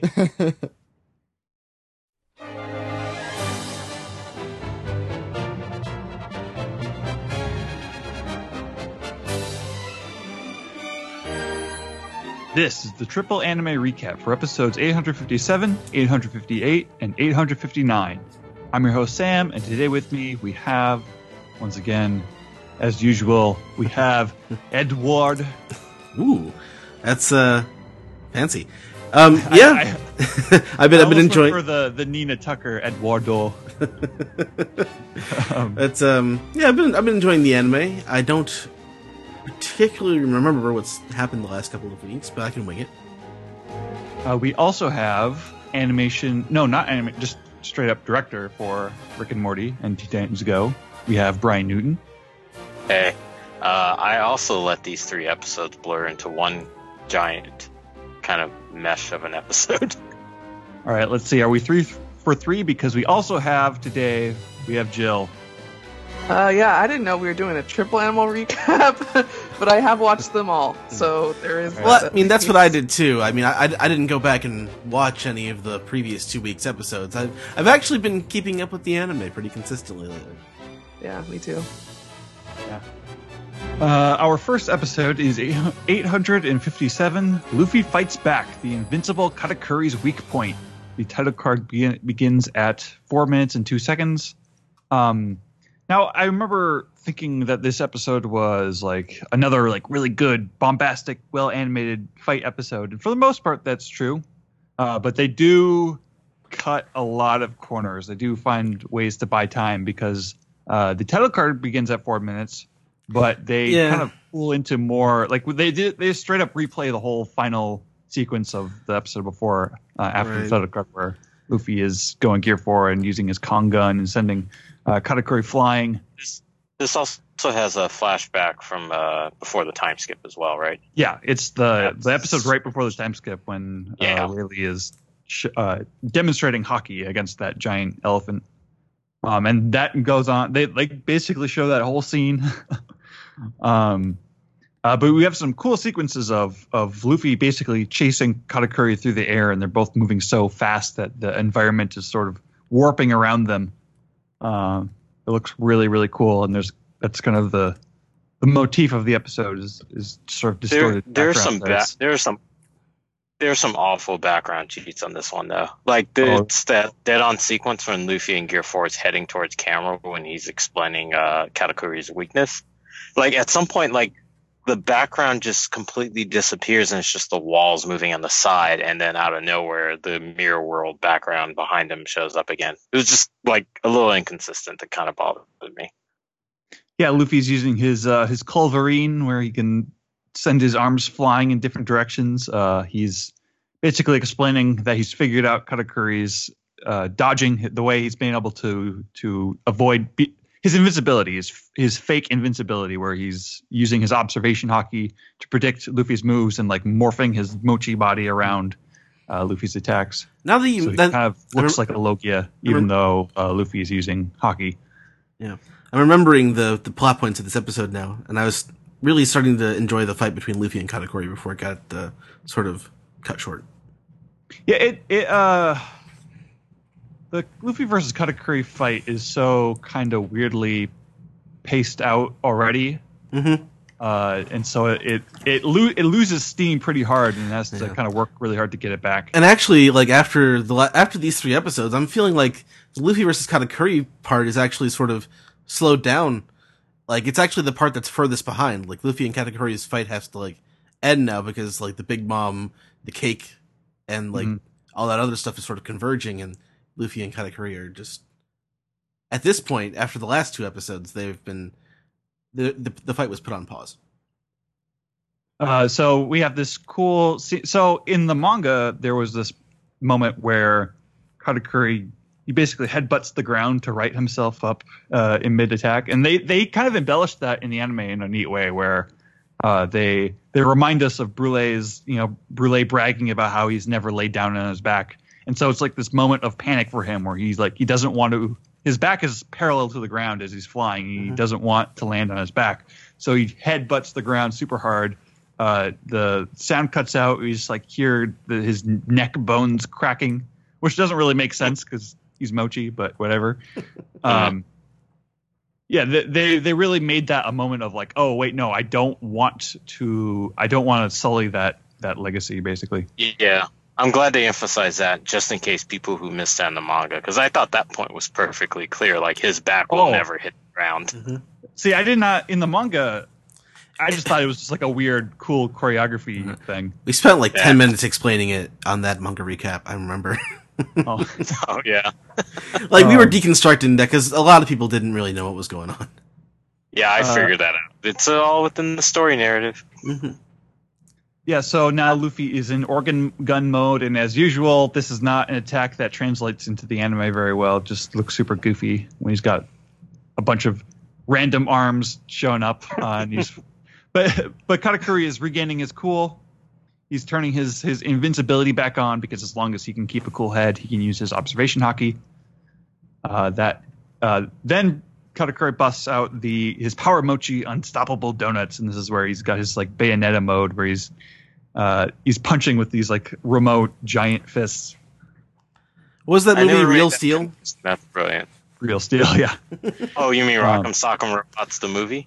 I have that movie here. I stole it from my friend. Why? That's not very nice. No, he gave it to me, and I just like lost it, and then I found it recently, like years ago. So that's the eye catch of the episode. We come back. Luffy has been hit by Katakuri's attacks, and he's bouncing up and down. Now Katakuri is saying, "I won't give you one more inch. We're going back to square one," much to the audience's chagrin. So we're coming to Cacao Island. Pound is arriving, and he's kind of going on about how he wants to meet with Chiffon. He's pounding on the door. Chiffon looks exactly the way she did when she was born, and we see Chiffon and Lola as babies, and they are not. I don't want to be mean, but they're not cute babies. Not all babies are cute. Lane, you have to come see the baby. But yeah, he's sentimental. He wants to see his daughter. So there's this whole sequence where Pudding and Brûlée are talking on the snail phone, and Brûlée is saying that, we've figured out the Straw Hats' plan. We know that they want to meet on Cacao Island at 1 a.m. And so that's a surprise. They didn't expect the Big Mom family to sort of figure out their scheme already. Brûlée's playing it up. She like cackles, and the phone has to cackle too. Yeah. So now Charlotte Oven is showing up where Pound is. He's wondering why he's not allowed in the factory. Something's up with Pudding. But then he crosses paths with Pound, and they kind of have this kind of back and forth where Pound thinks that being an ex-stepfather might earn him some favor in this situation. And it turns out it does the opposite. They do not respect Big Mom's ex-husbands very much, and he demands that Pound stop calling her by her Big Mom by her first name, Lin. And then Pudding she's worried about the plan. She's like, if Luffy's fighting Katakuri, Katakuri's never lost a fight. And Sanji just has his moment of, I guess there's a first time for everything. So, so now the last sequence of the episode is some more Luffy and Katakuri. They're fighting and bantering, and that's sort of how the episode ends. Episode 858, Another Crisis, Gear 4 versus Unstoppable Donuts. The title card begins at 3 minutes and 49 seconds. Katakuri he's using his awakened powers to do this rainfall mochi thing, where the strings of mochi just hit Luffy and wrap him up. So Big Mom is now finally, like 3 or 4 episodes later, landing on Nuts Island. Perospero is freaking out. His whole shtick these few episodes is like, no, Mom, don't do that. We're going in the wrong direction. And then trying to steer her into Luffy's direction once Luffy shows up. I don't remember being on Nuts Island this much in the manga. I could be wrong. No, they definitely added a lot. Yeah. So everyone's there's something up going on with Big Mom's territory, Sea Slugs. The family, like Montdor and all them, they're trying to figure things out. The Sunny crew, Jinbei and Nami and all of them, they're like, this should not be as easy as it is. Big Mom's security is normally much tighter. And that connects us to Praline's musical number, which is kind of this cool moment of like, oh yeah, the Sun Pirates are part of this, and they're helping us out, and they're doing this really helpful thing. I really like this song. Oh, you do? Me too. I like it a lot. I did not. as in the anime, I do not like it.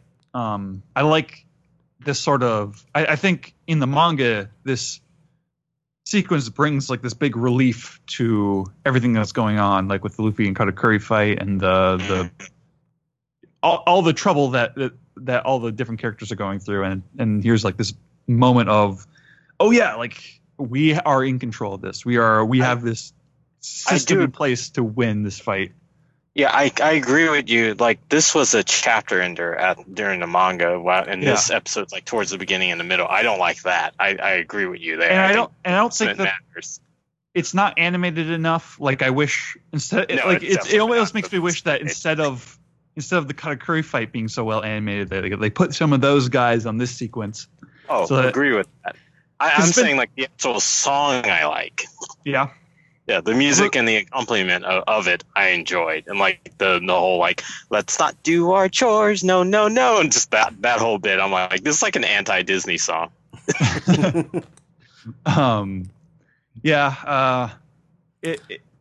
It's been long enough since we had our last musical number, and I wish they really. I wish it was a good looking one. It makes me worried about like where are they going to prioritize when like the last few songs of the arc. Hopefully they put money into that one. Spoilers: there are more songs. And there's that weird shot of like, for some reason in the middle of this like barely animated musical number, there's this shot of Praline's boobs bouncing like right up close. Another thing about this why? song. Another thing about this song. Oh yeah, I remember that. Why not? But another thing about this song, this whole number, is the scales are completely off. Like sometimes Praline's just the same size as Aladdin and the other Fishman and crew members when she's much larger. And when Big Mom's invading Nuts Island, she's massive. Not just like big, but massive. And some of that I chalked up to just the fact they're doing parroting of Godzilla monsters. So they just kind of exaggerated her size. But scale. Yeah. There's also a shot in this episode of like what's his name? The chicken guy, Niwatori, and he's got his hands on his face like he's Kevin in Home Alone with his glasses flying out. I'll send it to you. It's great. Well, it's when they're talking about territory slings, but it just cracks me up. So the Luffy versus Katakuri fight is going on. Katakuri's the one to notice that Luffy is deflating. He's like, "Oh, hey, your power is running out," and Luffy has to be like, "Oh, hey, thanks for reminding me. I would have kept fighting without." That was very funny. Was seeing the future. Oh, that's true. Yeah. Huh. Okay. So that's where the eye catch is. So now Luffy is deflated and he's running. He can't really fight Katakuri without any haki, so he needs to take this break.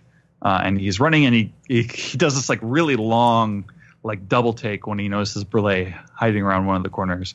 Like he has to stop, slowly backs up, turns, sees Brule, and then they did this like morph effect on his face where like he does the big dumb smile. And it like that was like a graphic creepy effect as it That was creepy, and they put it in the recap, the short recap for the next episode. They put it in there. Yep, they spent some time on that because they doing were clearly motion morphing like that is not easy. They were so proud of it they did it like twice in a row. Yeah, it's like the One Piece version of like Minetta's face from My Hero Academia. It's weird because like it's a clear tween, and like having worked 14 years in Flash. It's uncanny valley. It's weird. Yeah. It's not something you would do when you want to show off how good of an animator you are. It's kind of what you want to do when you want to break reality and draw attention to the fact that we are making shapes move. So Luffy and Brule have this back and forth constantly throughout these next two episodes of Luffy calling Brule Branch, and then Brule has to respond with "I'm Brule." Well, except for that one time, but we'll get to that. So Luffy nabs Brule. They get out of the mirror world, and oops, they're on Nuts Island. That's Nuts Island. That's nuts. Yeah, Big Mom is rampaging. She's throwing this giant skyscraper. She's on top of a skyscraper, holding another skyscraper peanut, tossing them around. So bad situation to take your lunch break on. It's pretty much all she does for like an episode and a half. So we come back to the Sunny crew. Nami's got a new look. I really like this like white, fluffy. I don't know. It's like a fuzzy dress almost. It's a good look. And we have the Tart ships versus the Fire Tank pirates hanging out. As we're going through this kind of group shot of all these different Charlotte kids gathering together, we see an early sight of a revived Charlotte Moscato, Minister of Gelato. It's a shame. And then the final scene is with the Sweets Factory, talking about Sanji's cream. It's very good. Pudding wants to taste, but Sanji's like, no, we need you at your tip-top shape. And what's interesting about this is can't that have tasting my cream just yet. Yeah, that's dirty. But what's interesting about this shot or the sequence is that the chef is still holding the cream in his hand, which was not the case in the manga. We just hovering slightly above his face. Yeah. Yes. It's He's so like, good. It's so good. He's like unconscious, and he has to come to and tell everyone, no, I haven't been poisoned. It's just so good. And chiffon cake is done, and it's like really fluffy and bouncy. Yeah. And that's the. Wait, no, is that the I think I've marked the eye catch twice here. That's the end of the episode. No, it's the end of the episode. Yep. The next episode is 8:59. The rebellious daughter Chiffon. Sanji's big plan for transporting the cake. Title card at 4 minutes and 6 seconds. It's a very short recap, but as I said, they put that transforming Luffy face in there. Parasparrow's, trying to steer Big Mom in the right direction. No, Mom, neither the cake or Straw Hat are here. And then hard cut to Luffy down on the ground. That was a good gag. Definitely here. I like that gag. Pero does notice them, though, and so he is able to sort of steer Big Mom in his direction and cover the area with candy. Luffy is trying to punch through the candy with Gear 3rd, but without Haki, it's not good enough. And this is when Amand shows up, looking really cool. Like I like her posture a lot. Well, she's like swinging her sword. We thought she was a snake neck, right? Isn't that? I think she is so, a snake neck. Yeah. And she's got a very husky voice. She's obviously she's got the cigarette smoker voice. Yeah, I've always enjoyed this character. Yeah, she has some. She mentions having a rare sword. Shirawo, whatever that's. Some good data book fodder, I guess. Beaver card fodder. Yeah. Yes, exactly. Cacao Island. We're back there. Sanji is he's just sort of hanging out. Like the music has stopped. It's like this kind of quiet moment as Sanji's like getting ready to take the cake outside where Oven is, and he just steals a dude's glasses and covers his face up with the thing, and it's like, oh, I'm just shy, so let me do it this way. So we have the big seal, the big friendly seal, who I think he punctuates all the scenes he's in really well. Oh, Like, he a really definitely dramatic stole conversation will happen between like Oven and Chiffon, and the seal's just standing there looking happy, bouncing on his ball. Yeah, so they're taking the cake. Predictably, Oven shows up and stands in their way, and he's almost ready to let them go, but then immediately he attacks Chiffon, and he's like shoving her face into the dirt and being an asshole, and so he does not trust her as far as he can throw her, and you can throw her pretty far. So that's the eye catch of the episode. Back to Nuts Island. Luffy is running with Brûlé over his shoulder, and they're in between just like a tiny flashback where he's thinking about Katakuri. He's just standing there in the mirror world. We come back and Brûlé, I mean, that's basic, but that is what Katakuri is doing, right? He's not doing anything. He's just he's just waiting. He can't do much. He's actually just trapped there, and that just shows how stupid Luffy is ultimately. Just leave him there. He's got his reasons for going back. This is more like Goku than he usually is. Yeah, definitely. So he's lost Brûlé. He's looking for her. She's hiding in this little peanut. At first, I thought Luffy was seeing her with like observation hockey. But he just like talking to himself. He calls her Branch, and Brule can't help but to pop her head out like, I'm Brule. She doesn't open it; she breaks it. Yeah. I love the little meta, like, who would be stupid enough to just call themselves out? So Luffy bags her up. He's like, okay, I need you because without you, I can't get back through the mirrors. And if she were to wander off, she could get Katakuri out of the mirror world, and that's bad. So he's almost makes it through a mirror. He's almost ready to go back to the fight, but then gets stopped by. I think this is all filler, right? I think We so. do not learn these characters' names in the manga. Yeah, Steven mentioned on Twitter. He's like, "Oh, this is where Alexi was asking for name translations for." So we meet Charlotte Effler, I think is how you say it, the fifth daughter of Charlotte. So she's pretty old. Like she's older than Brule. Amand is one of the older ones too. Amon's like 9, though, if I recall. Mm-hmm. So she's older than her. Yeah. She is a cowboy, right in time, just in time for Red Dead Redemption 2 to come out.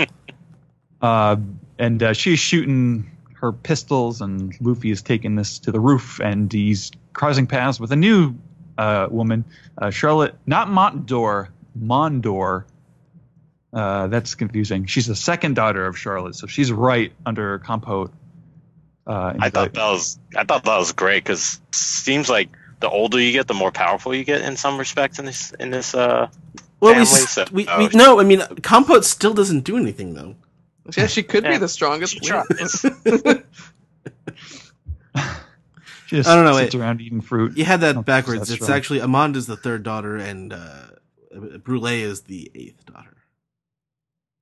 Because Okay, Amand looks just like these two other women with her hair. I'm assuming they have the same father. Yeah, that's what I was thinking. Although they're spaced out a little weird. I wish Oda kept Yeah. better track of like what these kids are and their ages and how they should look. I mean, well, also like Compote is kind of like if life finds a way, just Big Mom by herself. Like it looks just like Big Mom. Well, I'll buy that as being her first daughter, but like her first son and like some of the younger kids like Brule look way older than some of her. Like she called Brule refers to Amand as like big sister. Well, Brule was disfigured, which will come up later in the manga. So maybe I'm not even talking about the scar of the nose. She just looks old. She's got a weird stress. She kind of looks like a zombie in her skin tone. Yeah. Yeah, that's true too. So there's this great sequence where like Luffy, like when Mondor is throwing her sword, Luffy just like spins around and like the sword comes an inch away from hitting Brule, and Brule is just freaking out. She's the Caesar clown now. This is something he learned on Enies Lobby, right? With the human shield. Oh, robot ally, yeah. So now Mom is arriving onto the scene. Parasparrows is bringing a giant wave of candy. You forgot about the joke at the end of that. Brule does a rabbit season, duck season. Oh, yep. It's like a episode and a half worth of gags, basically. So we come back to canon material. Pound has come to save Chiffon. He is not equipped for this fight at all, so Sanji has to use his like super speed to intervene and help out without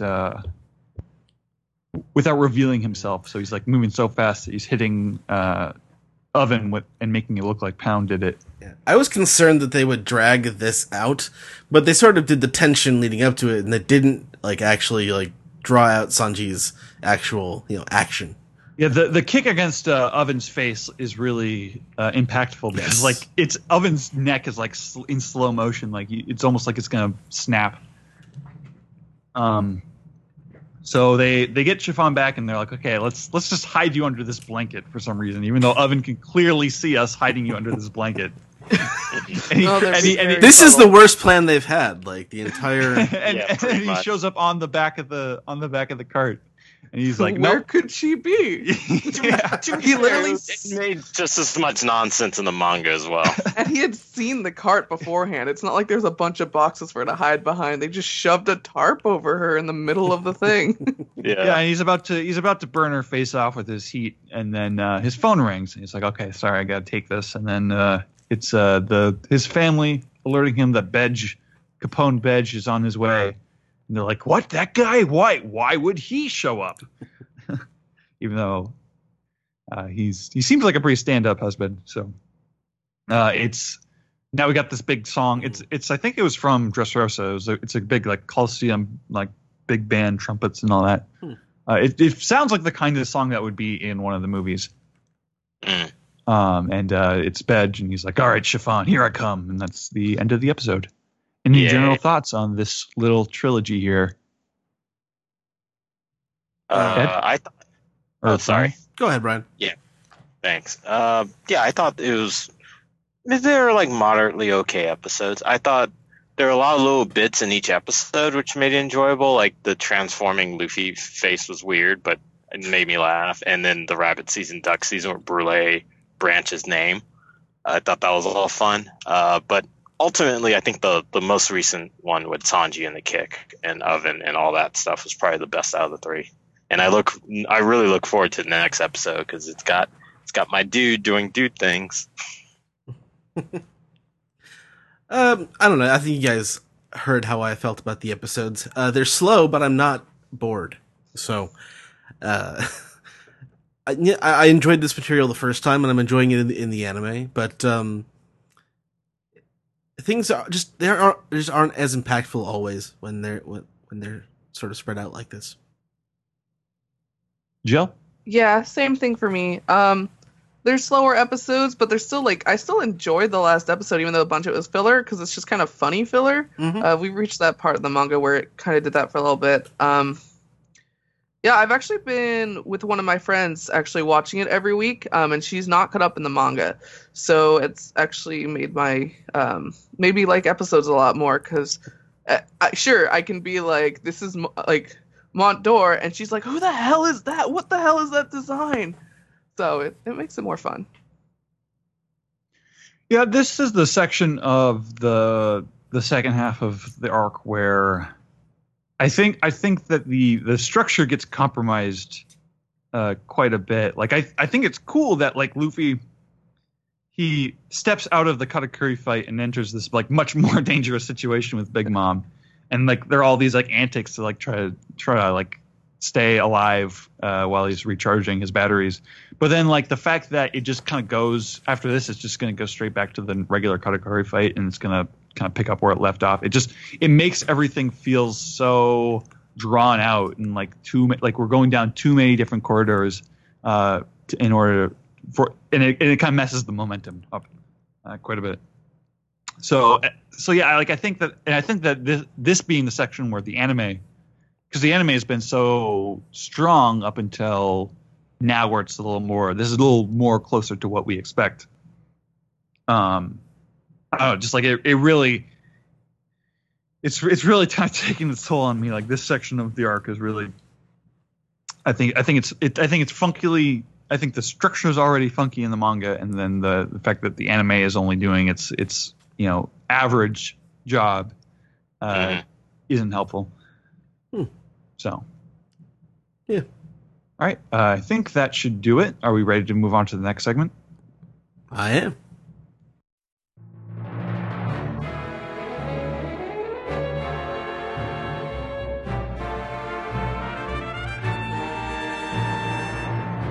By the power vested in me, you, Trafalgar Law, and you, Luffy, are now Trafalgar lawfully married.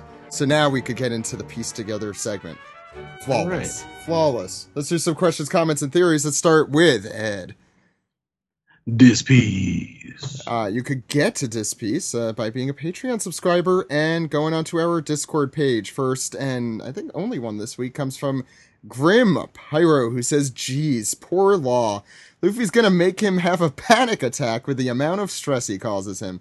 Anyway, do you guys think it's suspicious that we've only said Kaido can transform into a dragon, and not that he has a dragon devil fruit. What if his devil fruit ability is to transform into different beasts rather than just a dragon? I don't know, just a random thought. When Kinemon was talking about his devil fruit, he called it magic. So I don't know if they have like the same concept of devil fruits in Wano as we do in everywhere else. So they would probably just be like, yeah, he transforms into a dragon. Well, it is a closed society. They called it Kinemon called it something else. What was it? He called it he didn't call it sorcery. Yeah, or like something sorcery. Like that was it. Yeah. Yeah. I mean, I think I always just take that as like, oh, this is just sort of flavor text to indicate that it is, isolated society and they don't know everything that the rest of the world does. I don't know. I don't know how far to take that though. We can move on to the next question. Martin says, how long has it been since Sanji and Zoro have been together in the same setting? Do you think Oda is going to make an event out of the inevitable reunion? Let's get the shippers ready. Yes. Yeah. Yes.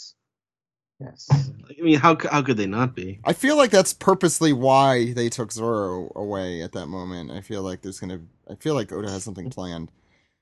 Well, I mean, if Sanji survives, aside from the obvious reason, that could be a secondary reason. Yeah, I was going to say I don't think that Oda would do that specifically to set up a Zoro and Sanji joke. I think Zoro's going to do something that is going to make a difference in some way, but that will be a potential side effect, a side bonus, is getting to set up a silly Sanji Zoro rivalry moment. I do love how Zoro did get lost while riding on the back of a dog. He literally just had to sit there, and he somehow got separated. Anyway, he's a legend. He is a legend. I think we've made this reference before, but if he had a GPS, he would be like Michael Scott driving into a lake. Yeah, that's the direction it says to go. Next one comes from Ryan. Looks like Luffy really Leroy Jenkins did today by punching Kaido. Yep. That's a pre-YouTube beam. Yeah, we were just talking about old jokes. There you go. The more important question about this would be, what are you all going to dress up as on Halloween? That went in a very different direction than I thought. I should probably read these first. I'm working on Halloween, so I think I'll just put on my Neko Mimi ears at work, and that'll be about it. I don't know. I'm going to dress up as the guy who went to the movies to hide from trick-or-treaters. Yeah. They're coming to get you, Ed. So normally when I go to a Halloween party, it's usually the before or after Halloween, and I missed 2 separate Halloween parties because I was busy in Orlando at a wedding. So no Halloween costume for me this year, but Alex, I'm shocked you were at a wedding. Yeah, can you believe it? It's like I never do that. What number are you up to? You know what? I didn't count this time, but it's I think 31 or 32. In Alex, attendance. when are you gonna finally have your big fat Greek wedding?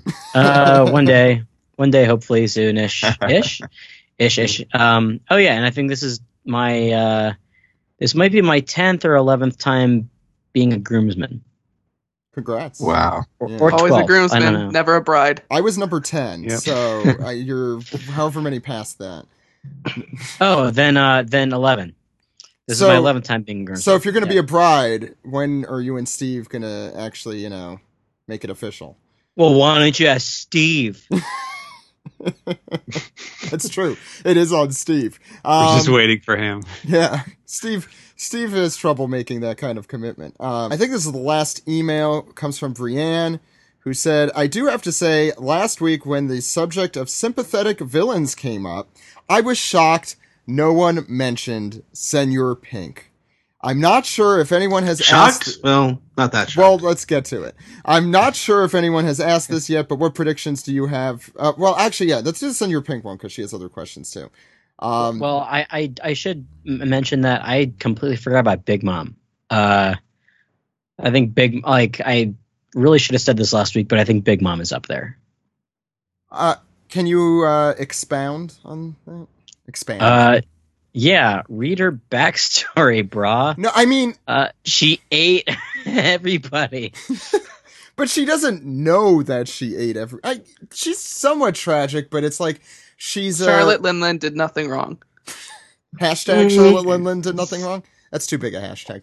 I mean, she also is the cause of her misery most of the time. She did get abandoned by her parents. I mean, that's something. Abandoned by her parents and raised by a human trafficker. Yeah, that's also a good point.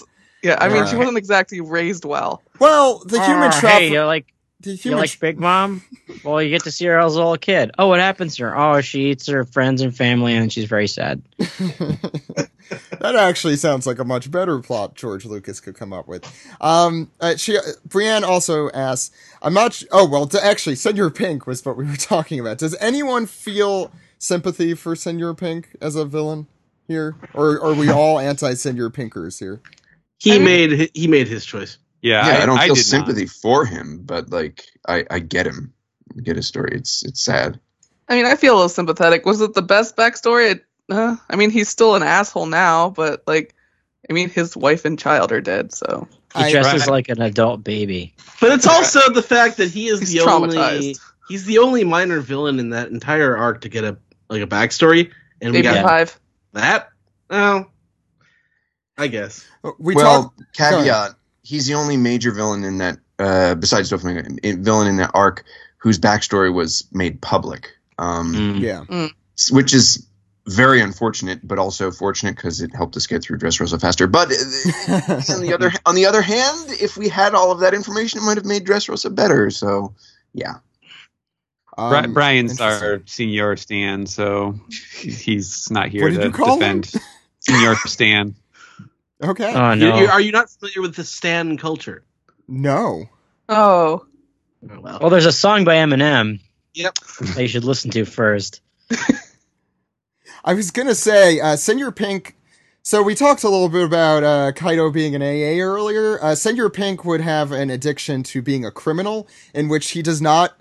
Bad things keep happening to him when he is a criminal, but he doesn't really learn because he's addicted to it. But... That's where he is. This is an intervention. Yeah, he needed an intervention, and he never. I guess Frankie punching him. Yeah, his wake up call. He's a crimeaholic. Kind of intervention. Yeah. Yeah, and also live without crimeaholic. Also a misogynist. So why don't we go into Reddit, Steven? All right, let's start off with Mace God 911, who says it seems Kaido is not only depressed but also an alcoholic.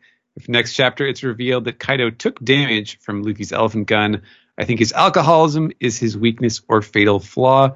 Big Mom's weakness, besides the photo, was food. The wedding cake helped stop her rampage, and I see the Straw Hats possibly using alcohol to aid them against Kaido in a similar way. I mean, I get it, but it's just too similar to Big Mom. Like I like it being a quirk. Like every so often he's just drunk and he's a weirdo.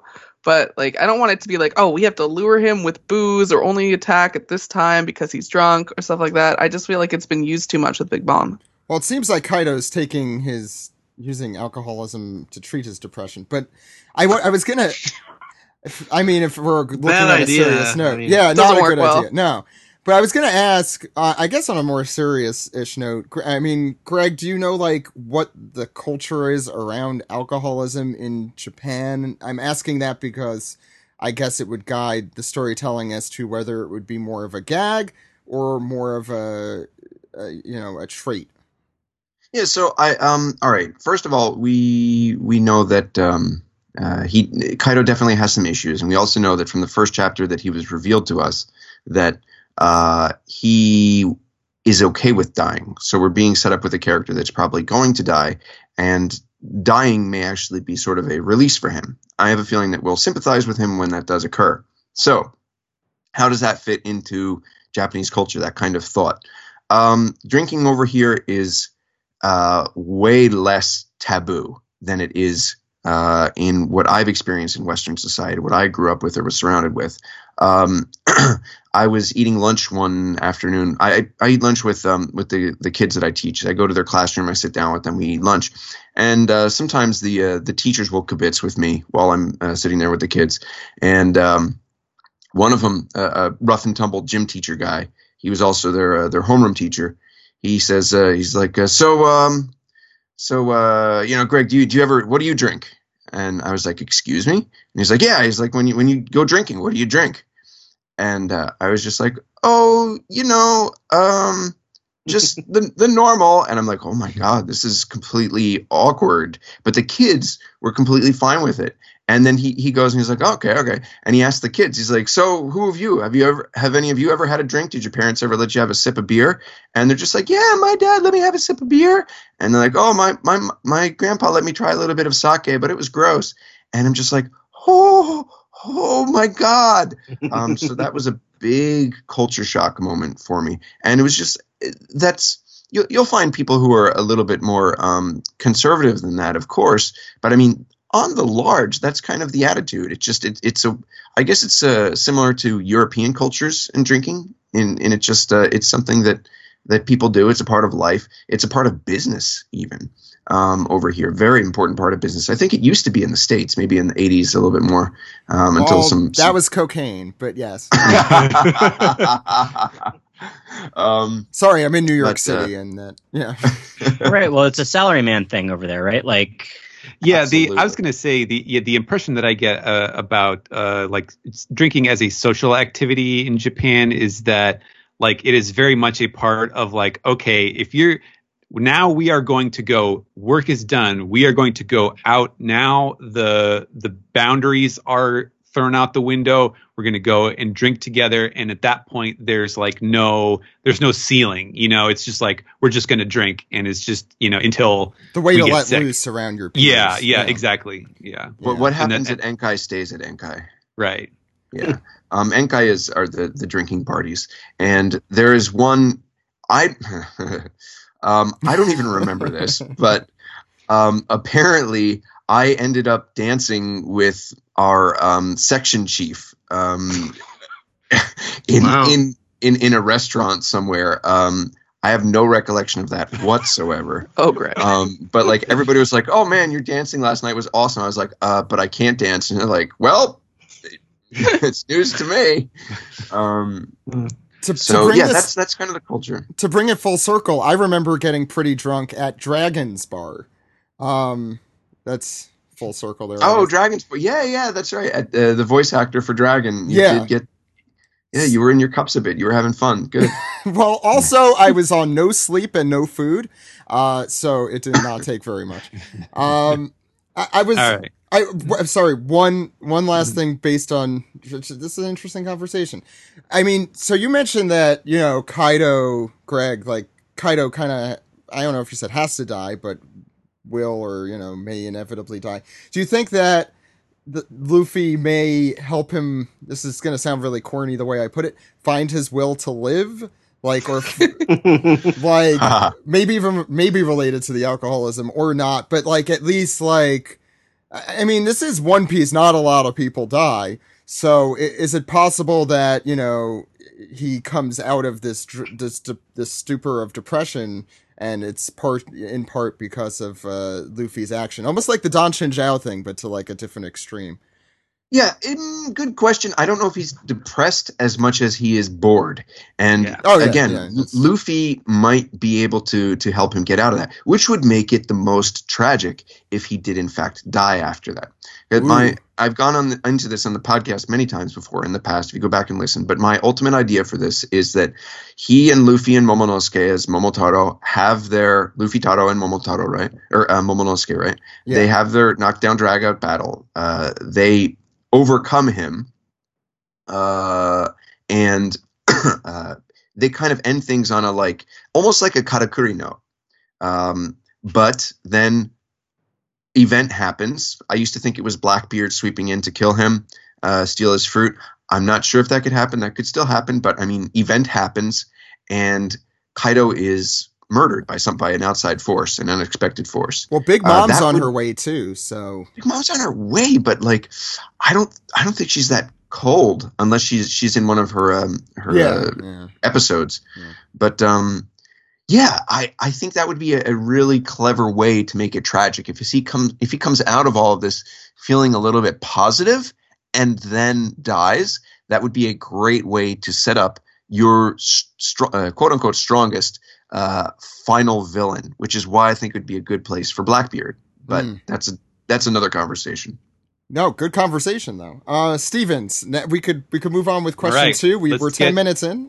No, let's get to the biggest question from Lord Nemo 593. Who would win, the farmer with a shotgun from Dragon Ball Z, Yes. or the one guy who yelled at Roger at his execution about where he left his treasure from episode 48 in the anime? I can field this, guys. The farmer with a shotgun has a shotgun. Yeah, I was gonna say. Wow. Good question. Yeah, that's a good question. Yeah, he wins that fight. Yeah. That's the fight that he wins. That's the one. Okay, Big J of today. I'm going to pick one of these paragraphs here. Currently finished Skypia on your reposting of the read-through. You guys didn't really explore the gigantification of normal beings and plants that occurs in the sky from the sea stone and the clouds. Gigantification seems to be a theme that has popped up in multiple arcs, especially with the crazy varying sizes of normal non-giant characters. Did Oda give the solution to Caesar years before he was introduced? I just thought they were like less dense and that they got that big just to like remain up in the sky. But yeah, I don't. That was, Yeah, the fish and like they popped, right? Yeah. Right. That's what I remember. Because maybe that's why we didn't think about it, because they gave us that sort of simple explanation. Yeah. Well, I think at the time that we recorded those two, it may have been after Punk Hazard, but we hadn't gotten to Whole Cake Island with all of the giant stuff coming back around. So that was the summer we did. That was the summer we filmed the OPP Talus stuff. Mm-hmm. I mean, I think it's definitely the use of gigantic, flora and fauna in that arc is probably, Oda came up with that as a means to, make it more fantastical, because it's like, Jack and the Beanstalk, go up into the clouds, everything's huge.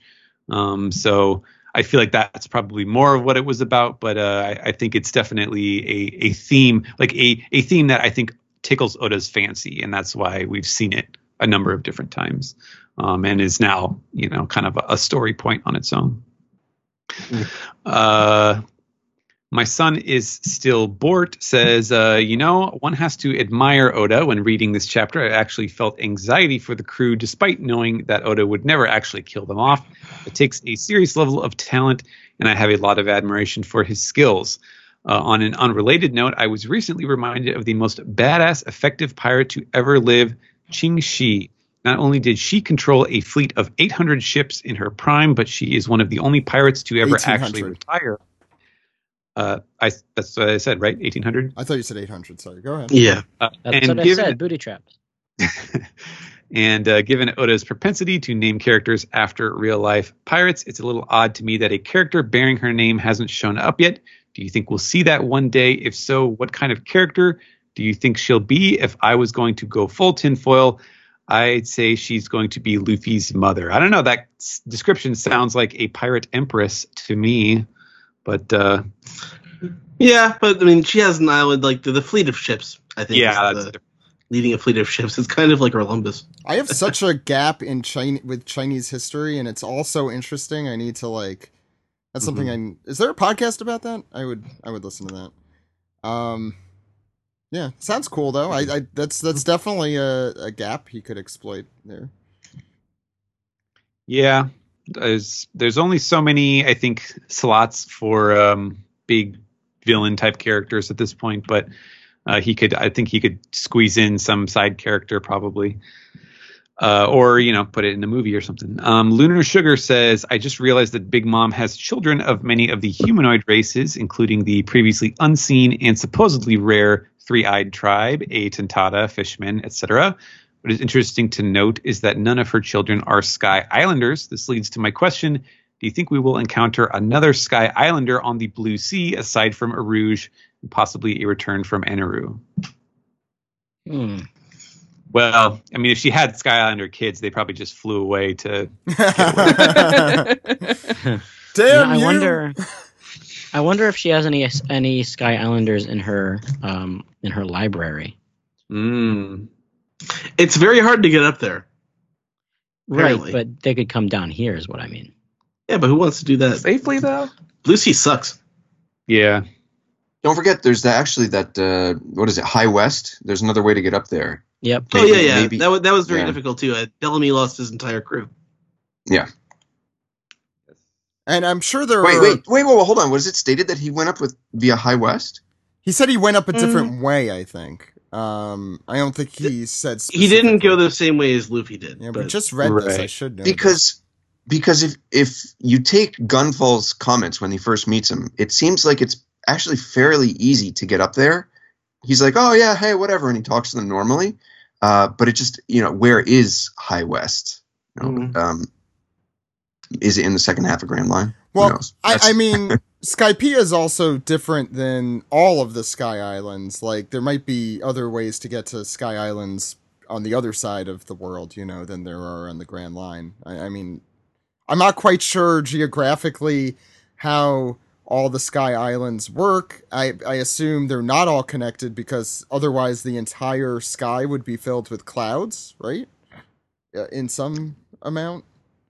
Yeah, I mean, at this point too, I'm very skeptical that Oda is actually going to flesh all of that out. No, yeah, I don't see that at this point in time, at least. Yeah, maybe at the very end when when someone asks him an SBS question about it. Right. I always thought it was weird that Skypiea was always in the same place directly above Jaya, the clouds don't move. Don't think about it too much, Ed. It happened 20 years ago, or no, 15 years ago.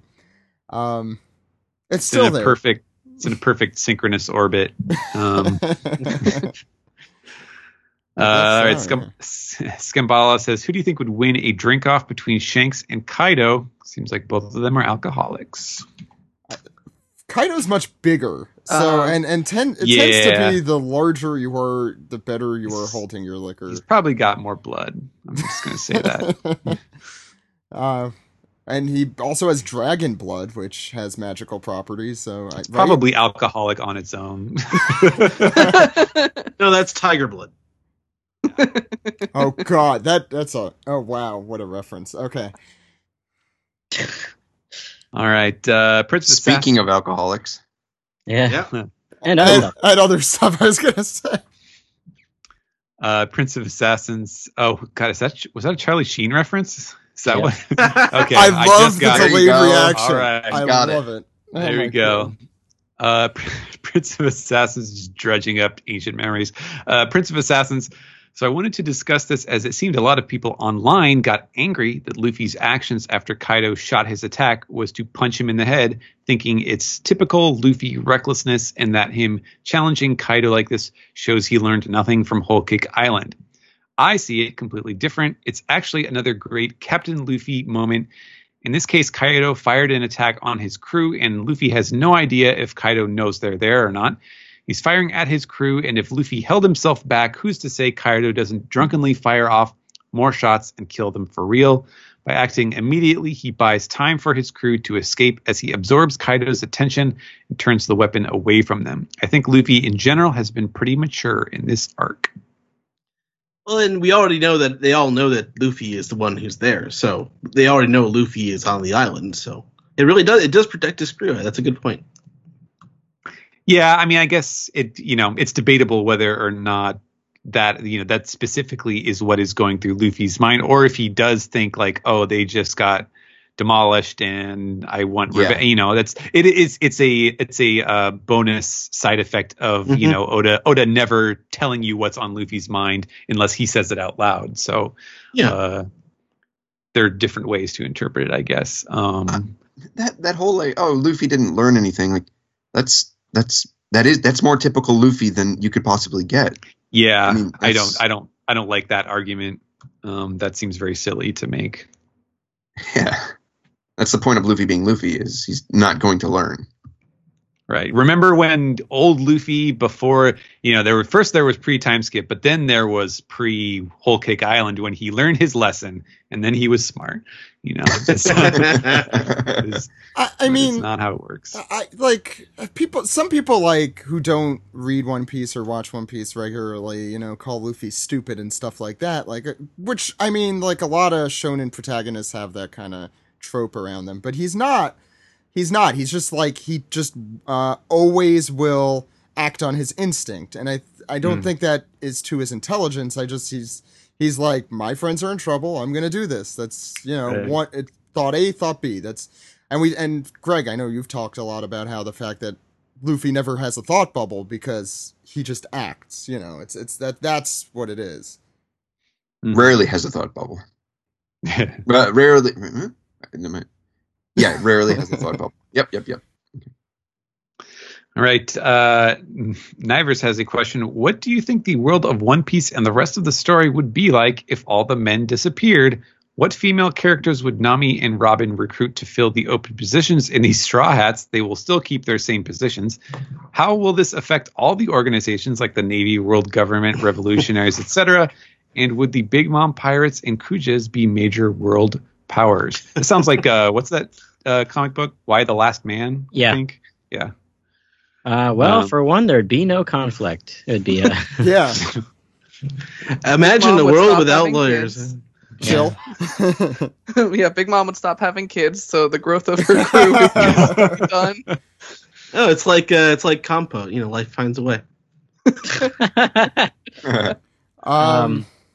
That's a good question. I like the idea of thinking. Well, I would think that they would recruit entirely new characters that we've never seen or met before.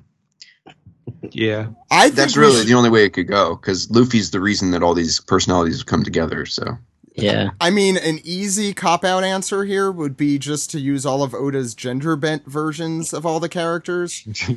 So it would be all the female characters that wouldn't be there. Does Ivankov exist still? And can Ivankov still use their powers to turn people back? We just cracked the case. Ivankov would be extra valuable because she would be the only one who could create men in order to procreate and continue the population. Yeah. Ivankov would be the last man. This is some galaxy brain level shit, you guys. Yeah. This is some interesting. This is interesting. Galaxy brain. Mm-hmm. Serpentscape has a question. I've recently noticed a huge influx of people getting into One Piece at a level that I haven't really seen since the time skip, which is around the time that I got into it myself. Have you spotted this too? And do you think there's any particular reason? It's great to see so many new people enjoying it, but I'm curious as to what the trigger was. I don't know. Our downloads are up. So yeah, I guess that's true. I was going to say I have not. I don't think I've noticed particularly, but I have. Yeah, I have a lot more people at cons, and just friends that I know. I mean, I've been talking about One Piece to them for years, but a lot of now have been like, "Oh yeah, I started reading." So I don't know if it's just. I mean, Bleach and Naruto have been over for a while, but yeah, I was going to say maybe it has something to do with a lack of some other. I mean, I guess My Hero is super huge. Yeah, but the thing about My Hero Academia is that it's not that long yet, and. It I can't actually say that about Naruto, but I feel like there's not really there was a kind of a friendly animosity between Naruto, Bleach, and One Piece fans during that era. Whereas My Hero Academia is clearly the child of One Piece. Yeah, I forget. I'm sorry, I forgot his name. Horikoshi. Yeah, Horikoshi is a big fan of One Piece to the point where he got into Usopp's gallery years and years ago, and so I think people who get into My Hero Academia, when I hear someone is into that, I'm like, oh, you should also read One Piece. It's like My Hero Academia, except it goes on forever, and vice versa. I have been noticing lay people, as you may call them, getting more and more into it. I think the word is normies, Zach. Oh, I'm sorry, normies. I think part of it is also it's just super accessible now. I think the average person, I know we've talked a lot about scanlations and fan subs on this podcast, but I think now the normal person that I've spoken to who like is kind of, kind of on the surface, a casual anime fan. Watching on Crunchyroll. Yeah, they watch it on Crunchyroll. They've seen it. They see it at the top of the rankings on Crunchyroll. Let me check this out. Or they might find the manga. They see it on bookshelves. It's just much more. And because One Piece takes up a lot of a bookshelf, let's be honest here. They'll be like, "What is this?" And I think it kind of helps right now too, just in terms of like kind of drawing potentially interested people in via just the sheer gravity of it all, is like the enthusiasm for Wano and like a lot of the discussion around it, because well, yeah, but Wano specifically, because like even if you don't understand One Piece, like the idea, if you say like, okay, now they're heading into this crazy thing that they've been talking about for years, and it's like old style Japan, like that, just that concept on its own, it's like, oh, well, that sounds kind of weird. Like that's funky, and everybody's like super into it. Maybe I'll check it out right now, or watch an episode of the anime. That could be the sort of thing that does draw in new people, especially weebs like us who love Japan. Yeah, why wouldn't we? Wait, the last thing on this point I want to say is Ed. I'm sure you remember NekoCon in 2009 in that was Newport News, Virginia. No, it was in Hampton, Virginia, across from the Hampton Coliseum. And do you remember how many One Piece cosplayers we saw there? And it was a pretty regular, medium-sized convention. 2.5. Yeah, and the half was a kid dressed up as Chopper, which was adorable. Like a 6-year-old. It was very cute. Yes, and the other one was just a guy in a Luffy hat, one of the two. So that is so different if you go, and as Jill said, to any convention now, it's tons of One Piece fans. And that's something that definitely we've been podcasting for almost a decade, and in that time, it's, definitely gone through those swells, and I think in the United States, we're definitely back on the upswing recently, if our numbers are any indication as well. I think I can say this with confidence, that One Piece has never been more popular in terms of people who actively follow it and or have watched significant parts of it or read parts of it. It's more popular in the United States, at least. Yeah, in the U.S. than it's ever been before. Yeah, we can only speak for where we are specifically. Let us know if you're a country. I think another factor too, which is easy probably to overlook, is how has it been like maybe a year or 2 years since the third of those giant Viz box sets came out. So you can pretty much get like, in a very easily collectible form, you can get caught up with almost all of the series at this point, if you are interested and you have some money to blow, and you're like, okay, I'm ready to commit.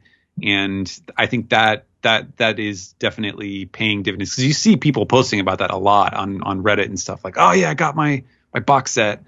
So I feel like that, has that availability helps a lot too. And there's one more, I could talk about this forever, but there's one more thing, because this is an interesting topic to me. I think, not only One Piece Film Gold being in theaters here, which I think is, definitely was somewhat helpful. I don't know how well it did generally in the United States, but also Dragon Ball Super, and especially the movies that they've been showing theatrically, there was that whole generation, our generation for most of us here, of fans that are, grew up in Dragon Ball, and they're like getting back into it again. It's that nostalgia thing. And when they get back into it, they go on Crunchyroll to watch Dragon Ball Super, and oh, look at this.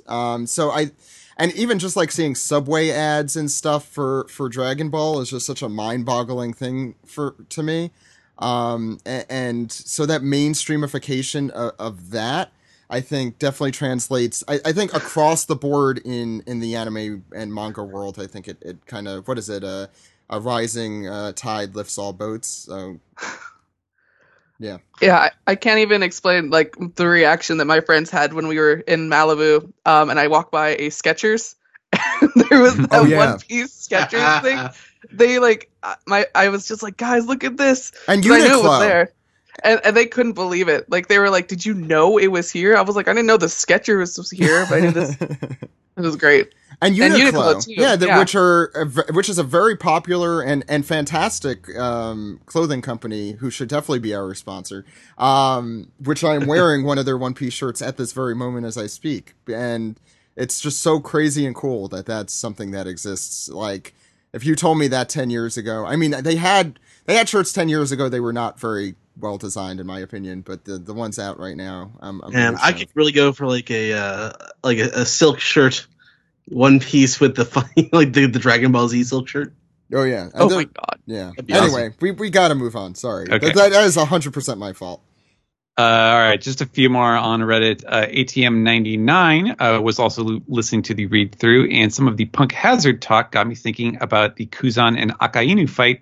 I think it would be cool if Kuzan secretly won. As he's standing over Akainu, he says, "Congratulations, you will be the new fleet admiral." Then he goes on to describe his plan of infiltrating Blackbeard's ranks to keep a close eye on the biggest threat this generation has seen. Does this involve self-amputating his own limbs? Well, I'm sure. why not? I'm sure. Like, that was part of the battle, but maybe he won in the end. That is a fun theory. Mm-hmm. Makes his quote at the end. He says it makes his quote to Smoker on Punk Hazard much more interesting. It's me, Smoker. I don't get it. No, when he arrives suddenly, Smoker's about to be killed. Well, Smoker asks just what are you exactly, and I think he says, "Well, I am who I am," like that kind of a thing. I don't remember what the I think I am what I am. Yeah, I don't remember how you translated it specifically, Steve. Okay, yeah, that's right. I guess I would have been working at that point. Yeah, that's interesting. I don't know. I don't know what more there is to add to it, but it's a cool idea. Hockey Scooch says, "What are the chances that Otama's devil fruit will work on Kaido since he is a dragon? I think she will have an important part to defeat Kaido." Not so much on controlling him, just maybe making him weaker. Well, not to give you previews of our Dressrosa context, but, we've had a history of like thinking this side character's special power is going to come in real handy to beat the big boss. And it has nothing to do with anything. So, but when you're drunk, I don't want to get you do want to eat food. So that is very true. Now, if she had like a special burrito fruit, or McDonald's I would totally. Yeah. Eating, shirtless, eat your cheeseburger on the bed. Now that. She can just pull McNuggets out of her cheek. All right, last question on Reddit is from Pencils for Life, who says, "Thanks to you guys, I have been hearing Simpsons voices more and more as I read the manga. So I thought I would share who I hear some of the characters as: Big Mom as Mrs. Skinner, Oven as Principal Skinner, Opera as Barney, Cracker as Bart, Cracker as Bart, Pudding as Lisa, Capone as Fat Tony." Well, we did that too. Yeah, we've been doing that. Yeah. Montdor as Mo. That I like. He's kind of a kind of a sad sack. But the difference is Montdor thinks he's in control of his life. Mo knows he is not in control of his life. Yes, no funeral. Kaido is Homer. Gazelle Man is Lenny, and Batman as Nelson. Has this happened to you guys while reading chapters for the first time or rereading them? I'll come up with voices whenever. Yeah, I feel like we just kind of come up with them when we do the manga recaps. No, I do it when I'm reading books too. It happens. I'll come up with any voice. Mm-hmm. Yeah, I feel like it would be more likely for me if I associated a Simpsons character. It would be because like something about a line, like the very first line that they say, reminds me of some Simpsons line, and that might, like I was talking about Foghorn Leghorn in the manga recap, but that's usually the way that it happens for me. It's just kind of an incidental thing. Mm-hmm. Okay, so that's it for Reddit. Yeah, that's it for Reddit. Yeah, Ed, it's time to Piece the tweet. An appropriate amount of enthusiasm for this week's Piece the Tweet this week. What do we have? All right, first one comes from Elvergun, who says, Luffy decided Krillin is not being revived today. I like that. Next one comes from Emil Nordpol, who says, kind of island... he would like the Straw Hats to travel to a skyscraper city or medieval Europe. Those are definitely two that haven't appeared yet as One Piece islands. Anyone else have any preferences since the last time anyone's asked this question? Yeah, I don't know. I mean, medieval Europe is pretty close to several of the places that we've seen, I guess. But I don't think there's going to be that many islands left to yeah. I mean, it would be kind of weird, if the final island or the ancient civilization, it was just like those that Itchy and Scratchy with the rats with the big brains, and everyone's just hovering around everywhere. Yeah. It is definitely harder to kind of let your imagination run wild with this sort of stuff at this point in the story, because we're kind of so focused on okay, what are the last remaining steps towards the ending, and we're not that close, but it's kind of coming within sight, and so it's hard to be what else do I want to if One Piece in a way is kind of like Sonic the Hedgehog. We're about to get to Metropolis Zone. This is Oil Ocean. Oh, I could say, I usually associate Sonic the Hedgehog with continuing something that everyone hates and wishes was good again. And I was like, I don't want to think about that. I mean, I haven't played a Sonic game since Sonic Adventure 1, so maybe my opinion's yeah, that's probably. I was thinking mostly about Sonic 2. Anyway. Luffy and Knuckles. Match made in heaven. Next one comes from Yin Tabaf, who says, I love all of the Emperors. They've turned out to be incredibly powerful goofballs. Kaido's a drunk, and Big Mom is a big kid, basically. I think it's more that being extremely powerful fucks you up. These people aren't normal. They can't be normal. Kaido can't die, and he's a massive dragon man. And Big Mom is a giant metal balloon person who is never going to have a normal life. And so the only thing you can do is be a warlord, or an emperor in this case, but colloquially a warlord. Mm-hmm. Yeah, I think it's I do think it's interesting with those two specifically is that they're it's they're almost like the freakish NBA players of the One Piece world, where it's they may not necessarily have more of a desire to be powerful pirates than a lot of other characters in the series. It's just the fact that their physical nature is just so freakish, and they are so powerful that by choosing that line of work, that path for themselves in life, it's almost an inevitability that they would get to this point. It's weird that Shanks is as normal as he is. I mean, Whitebeard had that sort of family longing, and he was a relatively normal guy, but he was ultimately the strongest. We don't know very much about Shanks. There's just so much to learn about Shanks still. Yeah, which I'm curious to see. I mean, his friend is Buggy, so yeah, we're gonna right see. there. Yeah. It's kind of like Andre the Giant. Yeah, I like that. Next one comes from King Luffy 1, who says, I don't remember if this has been brought up before, but have we considered that Big Mom is possibly an early test subject of the NHC-10 drug, which would account for her giant size and hunger pangs rampages? Maybe she is why Caesar was experimenting, but that would make Caesar much older than he is, right? Seems very circular. Yeah, these experiments have been around for hundreds of years. That gene is in society, and people with those genes obviously can reproduce. That's how we have characters like Oars Jr. or Kaido or any of the other big people, which is an interesting line of thought for how we get people like Kinemon or Kiku, which also is interesting about the history of Wano. How did those people get into Wano? Are they part of the giant civilization? Is that how they knew how to make those carvings on the poneglyphs? It's an interesting line of thought, but it doesn't need to necessarily be related to Caesar and his most recent, because we know this is something that is well established in the One Piece world. Mm-hmm. Next, actually, a similar question comes from Ghost Starch, who says, I think at some point Kaido was a test subject of Punk Hazard. Maybe Big Mom helped him escape for whatever reason, and that's the lifelong debt he owes. Could explain how she got the... Yeah, could explain how she got the blueprints to the labs on the island. Huh. I don't know. Yeah, it's a good question. Next one comes from Cracker Jaku, who says, people theorize that Teach will fight and maybe kill Shanks in the near future. What if he single-handedly destroys Shanks' entire crew?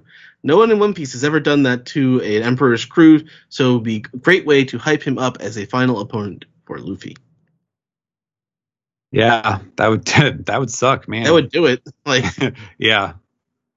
Bye, Usopp. Sorry, Usopp. Yeah. Yeah, he's killing two dads at once. What about Rockstar? No one cares about Rockstar. Who? All right. It's going to show up. Wait, no, guys. I'm the survivor. I'm the surviving member. Oh, no, that's too bad. They were all wiped out. That one welder guy asks, hey, OPP, if the Straw Hats played Smash Brothers, who would they main? Okay. Someone help me out here. I don't know. Yeah, who's our Smash? I don't Smash enough. That's me. Let's see. Zoro would probably main, probably Ike. He's, Sanji would probably main, maybe Fox. Luffy would probably, this is a, see, I don't know. These are, weird question. I think the only Straw Hat that I could see playing Smash Brothers ad nauseum would maybe be Usopp, and I think that he would probably main somebody more technical like Ness or even Jigglypuff. That's my 2 cents on the matter. I understood most of those words. Yeah. Okay. The next one comes from Braden73, who says, if there is a devil fruit that can only send people to the future, do you think that there is a devil fruit that can only send people to the past? Yeah, sure there could be, but no one's going to do that, because sending people to the past, that's just bad storytelling. Also, like the only that's where time travel gets messy. Very messy. Yeah. Well, and also like the only way I think that would work is if like it was a future person who teleported into the present day, because they're not. I mean, yeah. That's the part of time travel storytelling that people usually have the most trouble with. Yeah. Next question comes from Nura G123. It says, hey, OPP, what is your favorite arc to marathon and why? Choppers. From Island, I was going to say. From Island. It's short and it's so good. That or maybe Jaya. I have marathon Jaya. It's hard to marathon any longer arc, but I'll definitely like marathon parts of Water 7. And I like, because there's just so much like, that like marathon is kind of a weird word. I would pick up the book. I pick up Zoe a lot and just like reread it, because there's just so much in there, especially now. Yeah. Well, see, I don't think about marathoning when I read manga. I just mostly think of marathoning as watching something. Like, because I can, it's with reading it. It's so easy to just pick it up and read a few chapters, because you can do it at your own pace. Whiskey Peak is the one that I find myself often revisiting. Because it's just really short and sweet, and it's really fun. Next one comes from Mick Bryce, who says, do you know the Muffin Man? Also, Wanza is cool. Sorry, the second part was the only reason I read that one, because that's not an opinion. That's what it sounded like. Expressed like, very often. Alternate universe, Steve.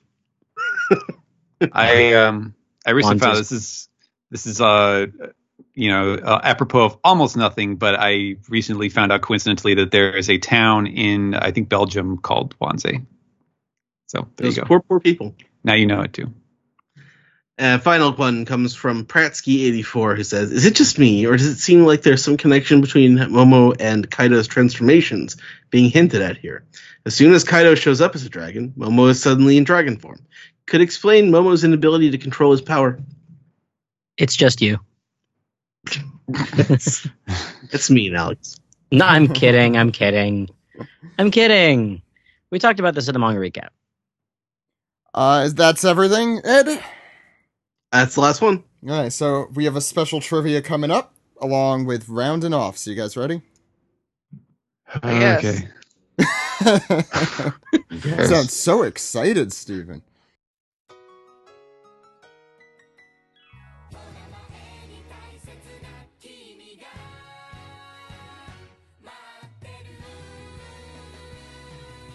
This has been a really fantastic episode 543 of the One Piece podcast for October, 29th, 2018, Halloween week. Yeah, cool stuff. So thank you all for coming on. Why don't we go around the horn, tell people where they could contact us. Steven, where could people find you? You can follow me on Twitter at Translatosaurus. Jill. You can find me on Twitter and Skype at PirateessOnLuck. Reg. I have a Twitter at Ochimusha108. You guys are good at this. Maddie. You can find me on Twitter at Oh That's Raspberry. You can also find me on Patreon, patreon.com/Oh That's Raspberry. And I have a postcard club, and November's postcard is a One Piece postcard. So It's good an time awesome to one. join. It's a Wano postcard. It is a Wano. It is very relevant. Yeah.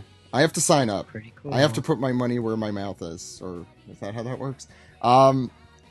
Alex. Find me on Twitter and Instagram at dude! All one word.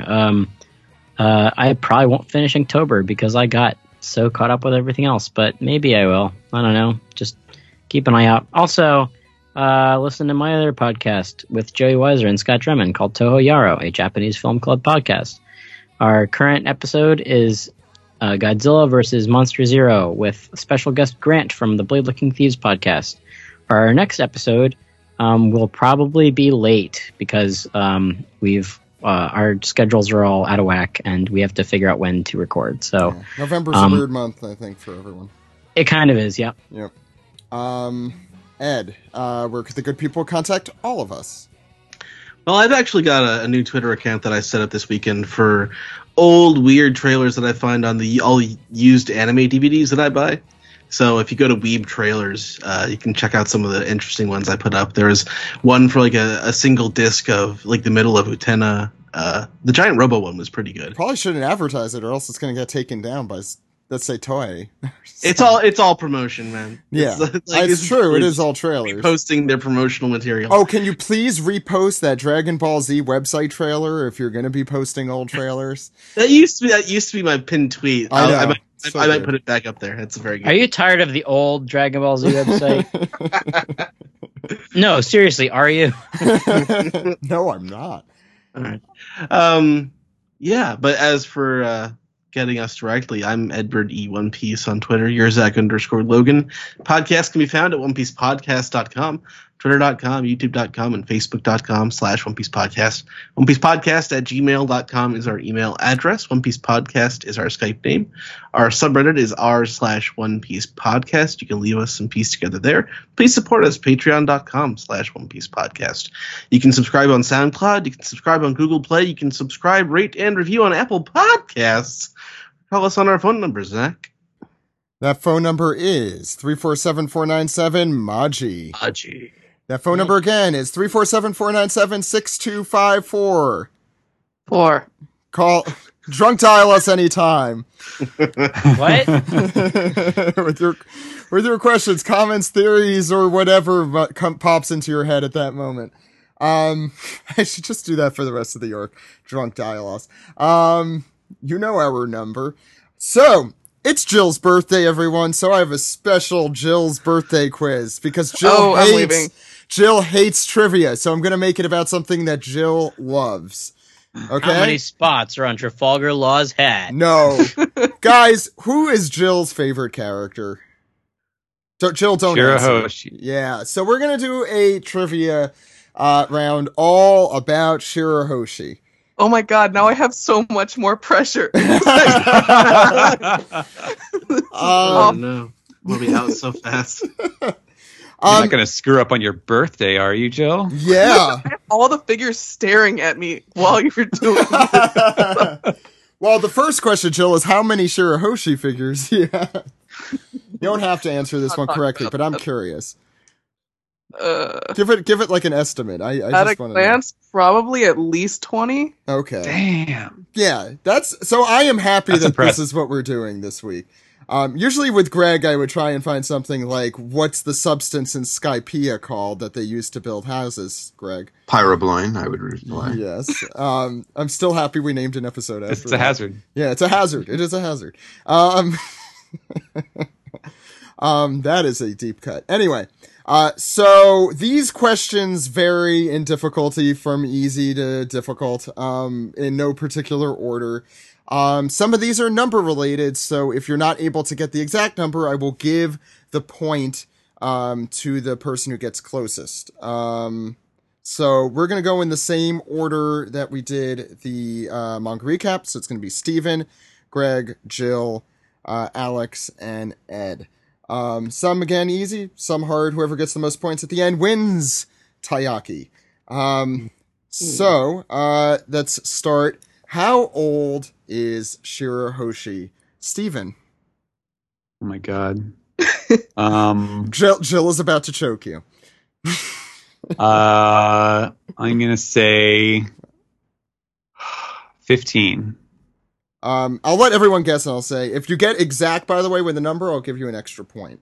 Greg. I feel that she's 15, but for some reason I'm going to say 16. Alex. Yeah. I'm sorry, Jill. If I'm wrong, I'm going to kill myself. I think it's 16. Alex. Shirahoshi, 16. And Ed. 16. Yeah, So so this isn't fair because now Ed But and we're gonna Alex go- are just gonna say no, we're gonna go around in a different Jill's order. answer. we're gonna Okay. move for each round. Don't worry. Yeah, I'll let everyone guess. That'll make it fair too. So everyone except Steven gets 2 points. Oh, thanks. Steven, you win most of these, so it's okay. When is Shirahoshi's birthday? We're gonna start with Greg this round. Her birthday. I remember this one well. It's January 20th. Shut up, Greg. That's a poker face if I've ever heard That's one. inauguration day. Wait, Jill. April 7th. Alex. Let's see. Hoshi. Let's see. June 4th? Ed. April 20th. And Steven. I'm gonna say May 10th.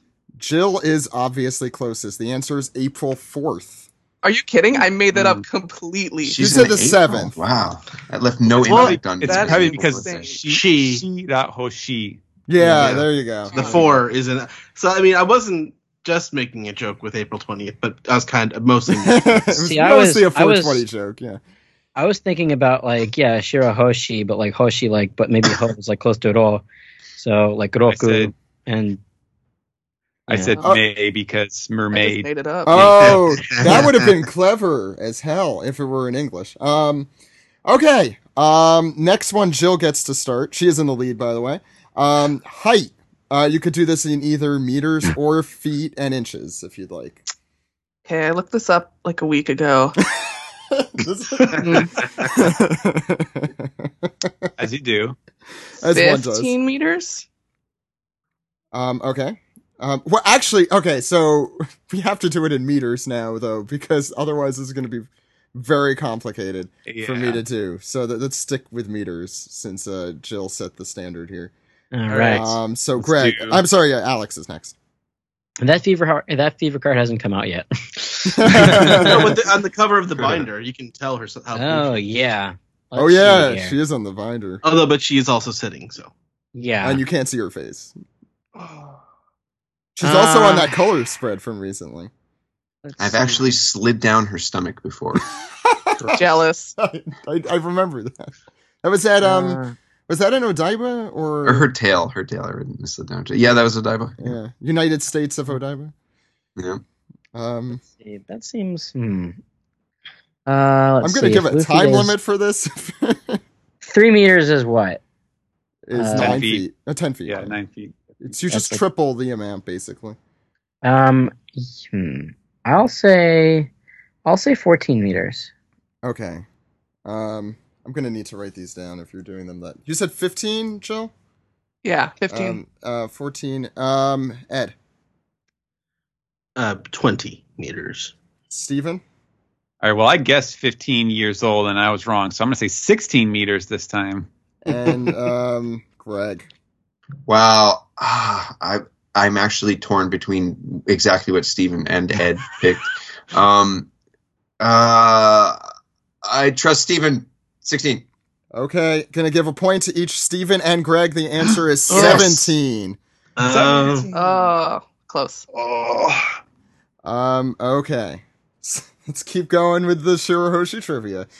Who is the Seiyu for Shirahoshi? Oh, my God. First one to start here is, I think, Alex, you're next, right? Oh no. Oh no. Oh, this is gonna sound awful. Let's see here. Oh God. And if you get both names and one person only gets one, then the one with both name gets 2 points and the one with one gets one. Oh boy. Same Here we same go. for some of the questions with 2 names. Yeah. You know what? I'm gonna abstain from this one. Because there's nothing I can say that is going to be right. It's just gonna make me sound like an You idiot. could just say I don't know. It's fine. No, because if I say that, I'm going to get slimed. I know how this works. How did you know I had a slime thing in your apartment in your house? Well, look, as long as I don't say that or water, I'm gonna be oh shit. Are you saying I don't know? Yes, fine. that's exactly what I'm saying. Ed, I have no idea. Steven. I've never even heard her Japanese voice actress, so I don't know. No. Greg. This is an easy one. It's obviously Akio Otsuka. Jill. I don't know. Okay, the answer is Wow. Yukana Nogami. So do I so get a close. point because I'm the only one who answered? Whoa, that was a stretch. Nah, I'm sorry, Greg. I was about to say yes, but everyone groaned. Ed, you get first dibs. Kale. This one is somehow much harder. Who is the English voice actor for Shirahoshi? Trina Nishimura. Steven. Colleen Clinkenbeard. Greg. Right. This one is actually little known fact. Akio Otsuka. Alex. I mean, sorry, Jill. I don't know. Alex. Caitlin Glass. Steve. Well, obviously it's Breen April. Yep, Steve got that one. Yeah, that's right. I actually have. I remember that one now. Who? Steve entered Wait. the game. I got one. Steve entered the game and he is in second place. Second place. I got one. Who played the Joker? Joker. By the way, Steve, we're doing Shira. Get my reference in. He's just gonna be, Steve, just joining us. We're doing Shirahoshi trivia for Jill's birthday. Look, you don't get to complain. Oh, it's birthday. Happy birthday. Is your birthday like as of this recording or as of this release? Recording? Hold on, Yeah. Steve. Don't change the subject, man. Isn't there something that you'd like to ask me? This is Spill the beans. Spill the beans, Steve. Just say it. Will you marry me? Oh my god! It's happening! Oh my god, I didn't think you'd actually do it. Steve? Well, What's the answer? What's the answer, Alex? The answer is yes. Oh my yes, god! I will. Hey, Mazel Tov! Mazel tov! The trivia was actually worth it. that's got to be worth like 5 donuts. Steve, that's what I was waiting for you to ask me all this time. That's why I constantly finish your sentences, because we're meant to be. Okay. I have more Sam- questions. I also Okay. do that. Steve, you're the first one who has to answer. This one's easy. Can everyone name... You know what? These are too easy. Let me just do harder ones, actually, because Wow. How many are there? I have a lot. Okay, what is the age in which Shirahoshi first uses her Poseidon powers? Steve. Whoever gets closest gets 1. If you get it correct, you get 2 points. This trivia is moving too Well, slow. by then, I'm she skipping was some of already these. getting hit on by That means the other nothing. Hody Jones. Captain What's his Vanderdecken. face? That means nothing. I'm gonna say 5 years old. Steven. 8. Greg. 7. Jill. 6? Alex. 4. Ed is getting pizza, so he says 0. Guess who got that one exactly correct? Jill. Oh. Well, I just figured probably like 10 years ago this happened. Uh, That would be 17. the easiest way. Yeah, that's a good point, actually. Steven, what kind of fish is Shirahoshi? Oh, she is a... Oh my gosh. I know it in Japanese. And you could do a I'm back. poker Is it my face turn and now? pretend you know it. You missed Huh? the last question. Remember, you could do a It's poker a- face and pretend you know it exactly, even if you don't. Is it a gurumi? Kissing gurumi or something like that? Well, I don't know I should probably look up the Japanese version. I only know the English. Japanese is a big kissu. So, there you go. I don't know if... Okay, Greg? This is going to come off as completely like, sure, Greg, but my guess is also kissing gurumi. And the reason behind that is because, even if it's wrong, is because I love that Korean movie, Shuri, which was based on kissing gurumi. Jill.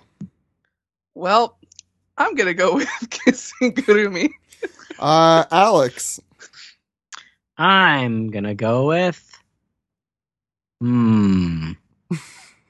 That's not a That's it. I'm hanging up. Is it kissing Gurumi? No, she's a blobfish. Next question. Again, it's... That's the lesser known sister. Ed, I was you're thinking- saying I was blobfish? thinking, yeah. Steve? Yes, I'm saying blobfish. I wish it was. Steve. Yummy with mayonnaise. You could eat your pizza while we do this. It's fine. Steve. Oh, clearly, Okay. it's pretty that pearl. So So the technical answer in English is smelt whiting. And I have Smelt. Is that Ew. different? Smelt wedding, of course. Is yes. that different from That's what I said. Okay. Do you guys want to continue or should I end there? I have plenty more. Keep going. No, keep She going. just opened the Wikipedia. Is that just what you Let's have? see this play out. Okay. Her birthday present from you, Zach, is this game ends. I'm did I win yet? I think Ed's the only one who really is hating this. So I have to continue. What you're gonna hate this one, Ed. Ed left. Oh, Ed left. Ed left. That is just perfect. Okay, first one goes to Greg. This one goes to Ed lost, obviously. Greg, what was Shiroshi's rank in the popularity poll, the 5th popularity poll? Oh my Oh god. my god. Wow. Oh, even I want out. The 5th, is that the most recent? Ed George No. back. No, No, it can't be. Yeah. it was the sixth was the recent one, right? I think. Okay, so this had to be back a little bit ago. So she would have been a little bit more popular. Let's say 27. I'm sorry. Okay, 27 says Greg. Jill. 14? Wow. That seems high. I don't know if I'm just Alex. biased. 26. Ed. 16. Steve. What was this? The Popularity latest poll. The latest one? No, No. second. No, the previous. I love a crumb cake. He's not even keeping a score. 23. Yes, I am. Steven. Oh, I think Steve actually stole the number that's in my head. I'm gonna say 24. Greg got one away at 28. Ooh. Fuck yeah. Wow. We're gonna do one more question since it's actually kind of close to Jill. And also because Ed's gonna literally murder me if I continue. Hey, it's an hour later where you are, dude. That's then why are you murdering me? What chapter was Shirahoshi's first appearance? What? I'm sorry. The first one goes to Jill. Well, shit. I'm so bad at this. Gotta pick one. What are we on? 900 something? We're on 922. Gonna give you guys time limits. Just say a number. It really doesn't matter. 580. I have no idea Alex. at all. Okay, so if Dressrosa starts at 700, Stop doing math. well, I'm bad at math anyway, so Yeah, I thought we determined this. yeah, I'm basically awful at this. Let's see here. Carry the 1. Carry the 3. He's gonna be wrong. Differential equation. Just say the answer. I'm gonna say 523. Okay, that's not the answer. I'm just telling you right now. Ed. Oh, 555. Steve. Just like Herman Cain. What the hell is the question? Shirahoshi's first appearance was in what chapter? Go. Let's see. That was like Stop thinking about it. Just say a number. no, because I gotta do the thing. Was it 600 and Yeah. 617? Okay. Steven 621. and Greg. All right. Time skip is what, like 601, 602? That answer. oh She- shit, she- man, she- I'm way off. She Oh, appears relatively early in the arc. Let's throw a nice even. Let's 610. Oh my god. 612. It's a tie between Greg and yes. Jill. So I will end by asking, what was the name of the tower Shirahoshi was locked in? Greg. Tower of Confinement. Jill. Shell Tower?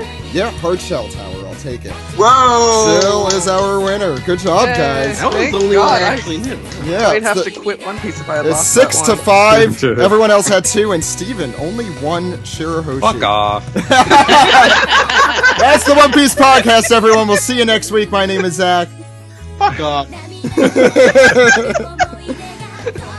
Alex and Steve are here too. Goodbye, everyone. Hey, yes, we are. Goodbye, and we're getting married. Yay! Trafalgar Schmidt. married. We're getting Trafalgar lawfully married. But can Alex be a groomsman at his own wedding?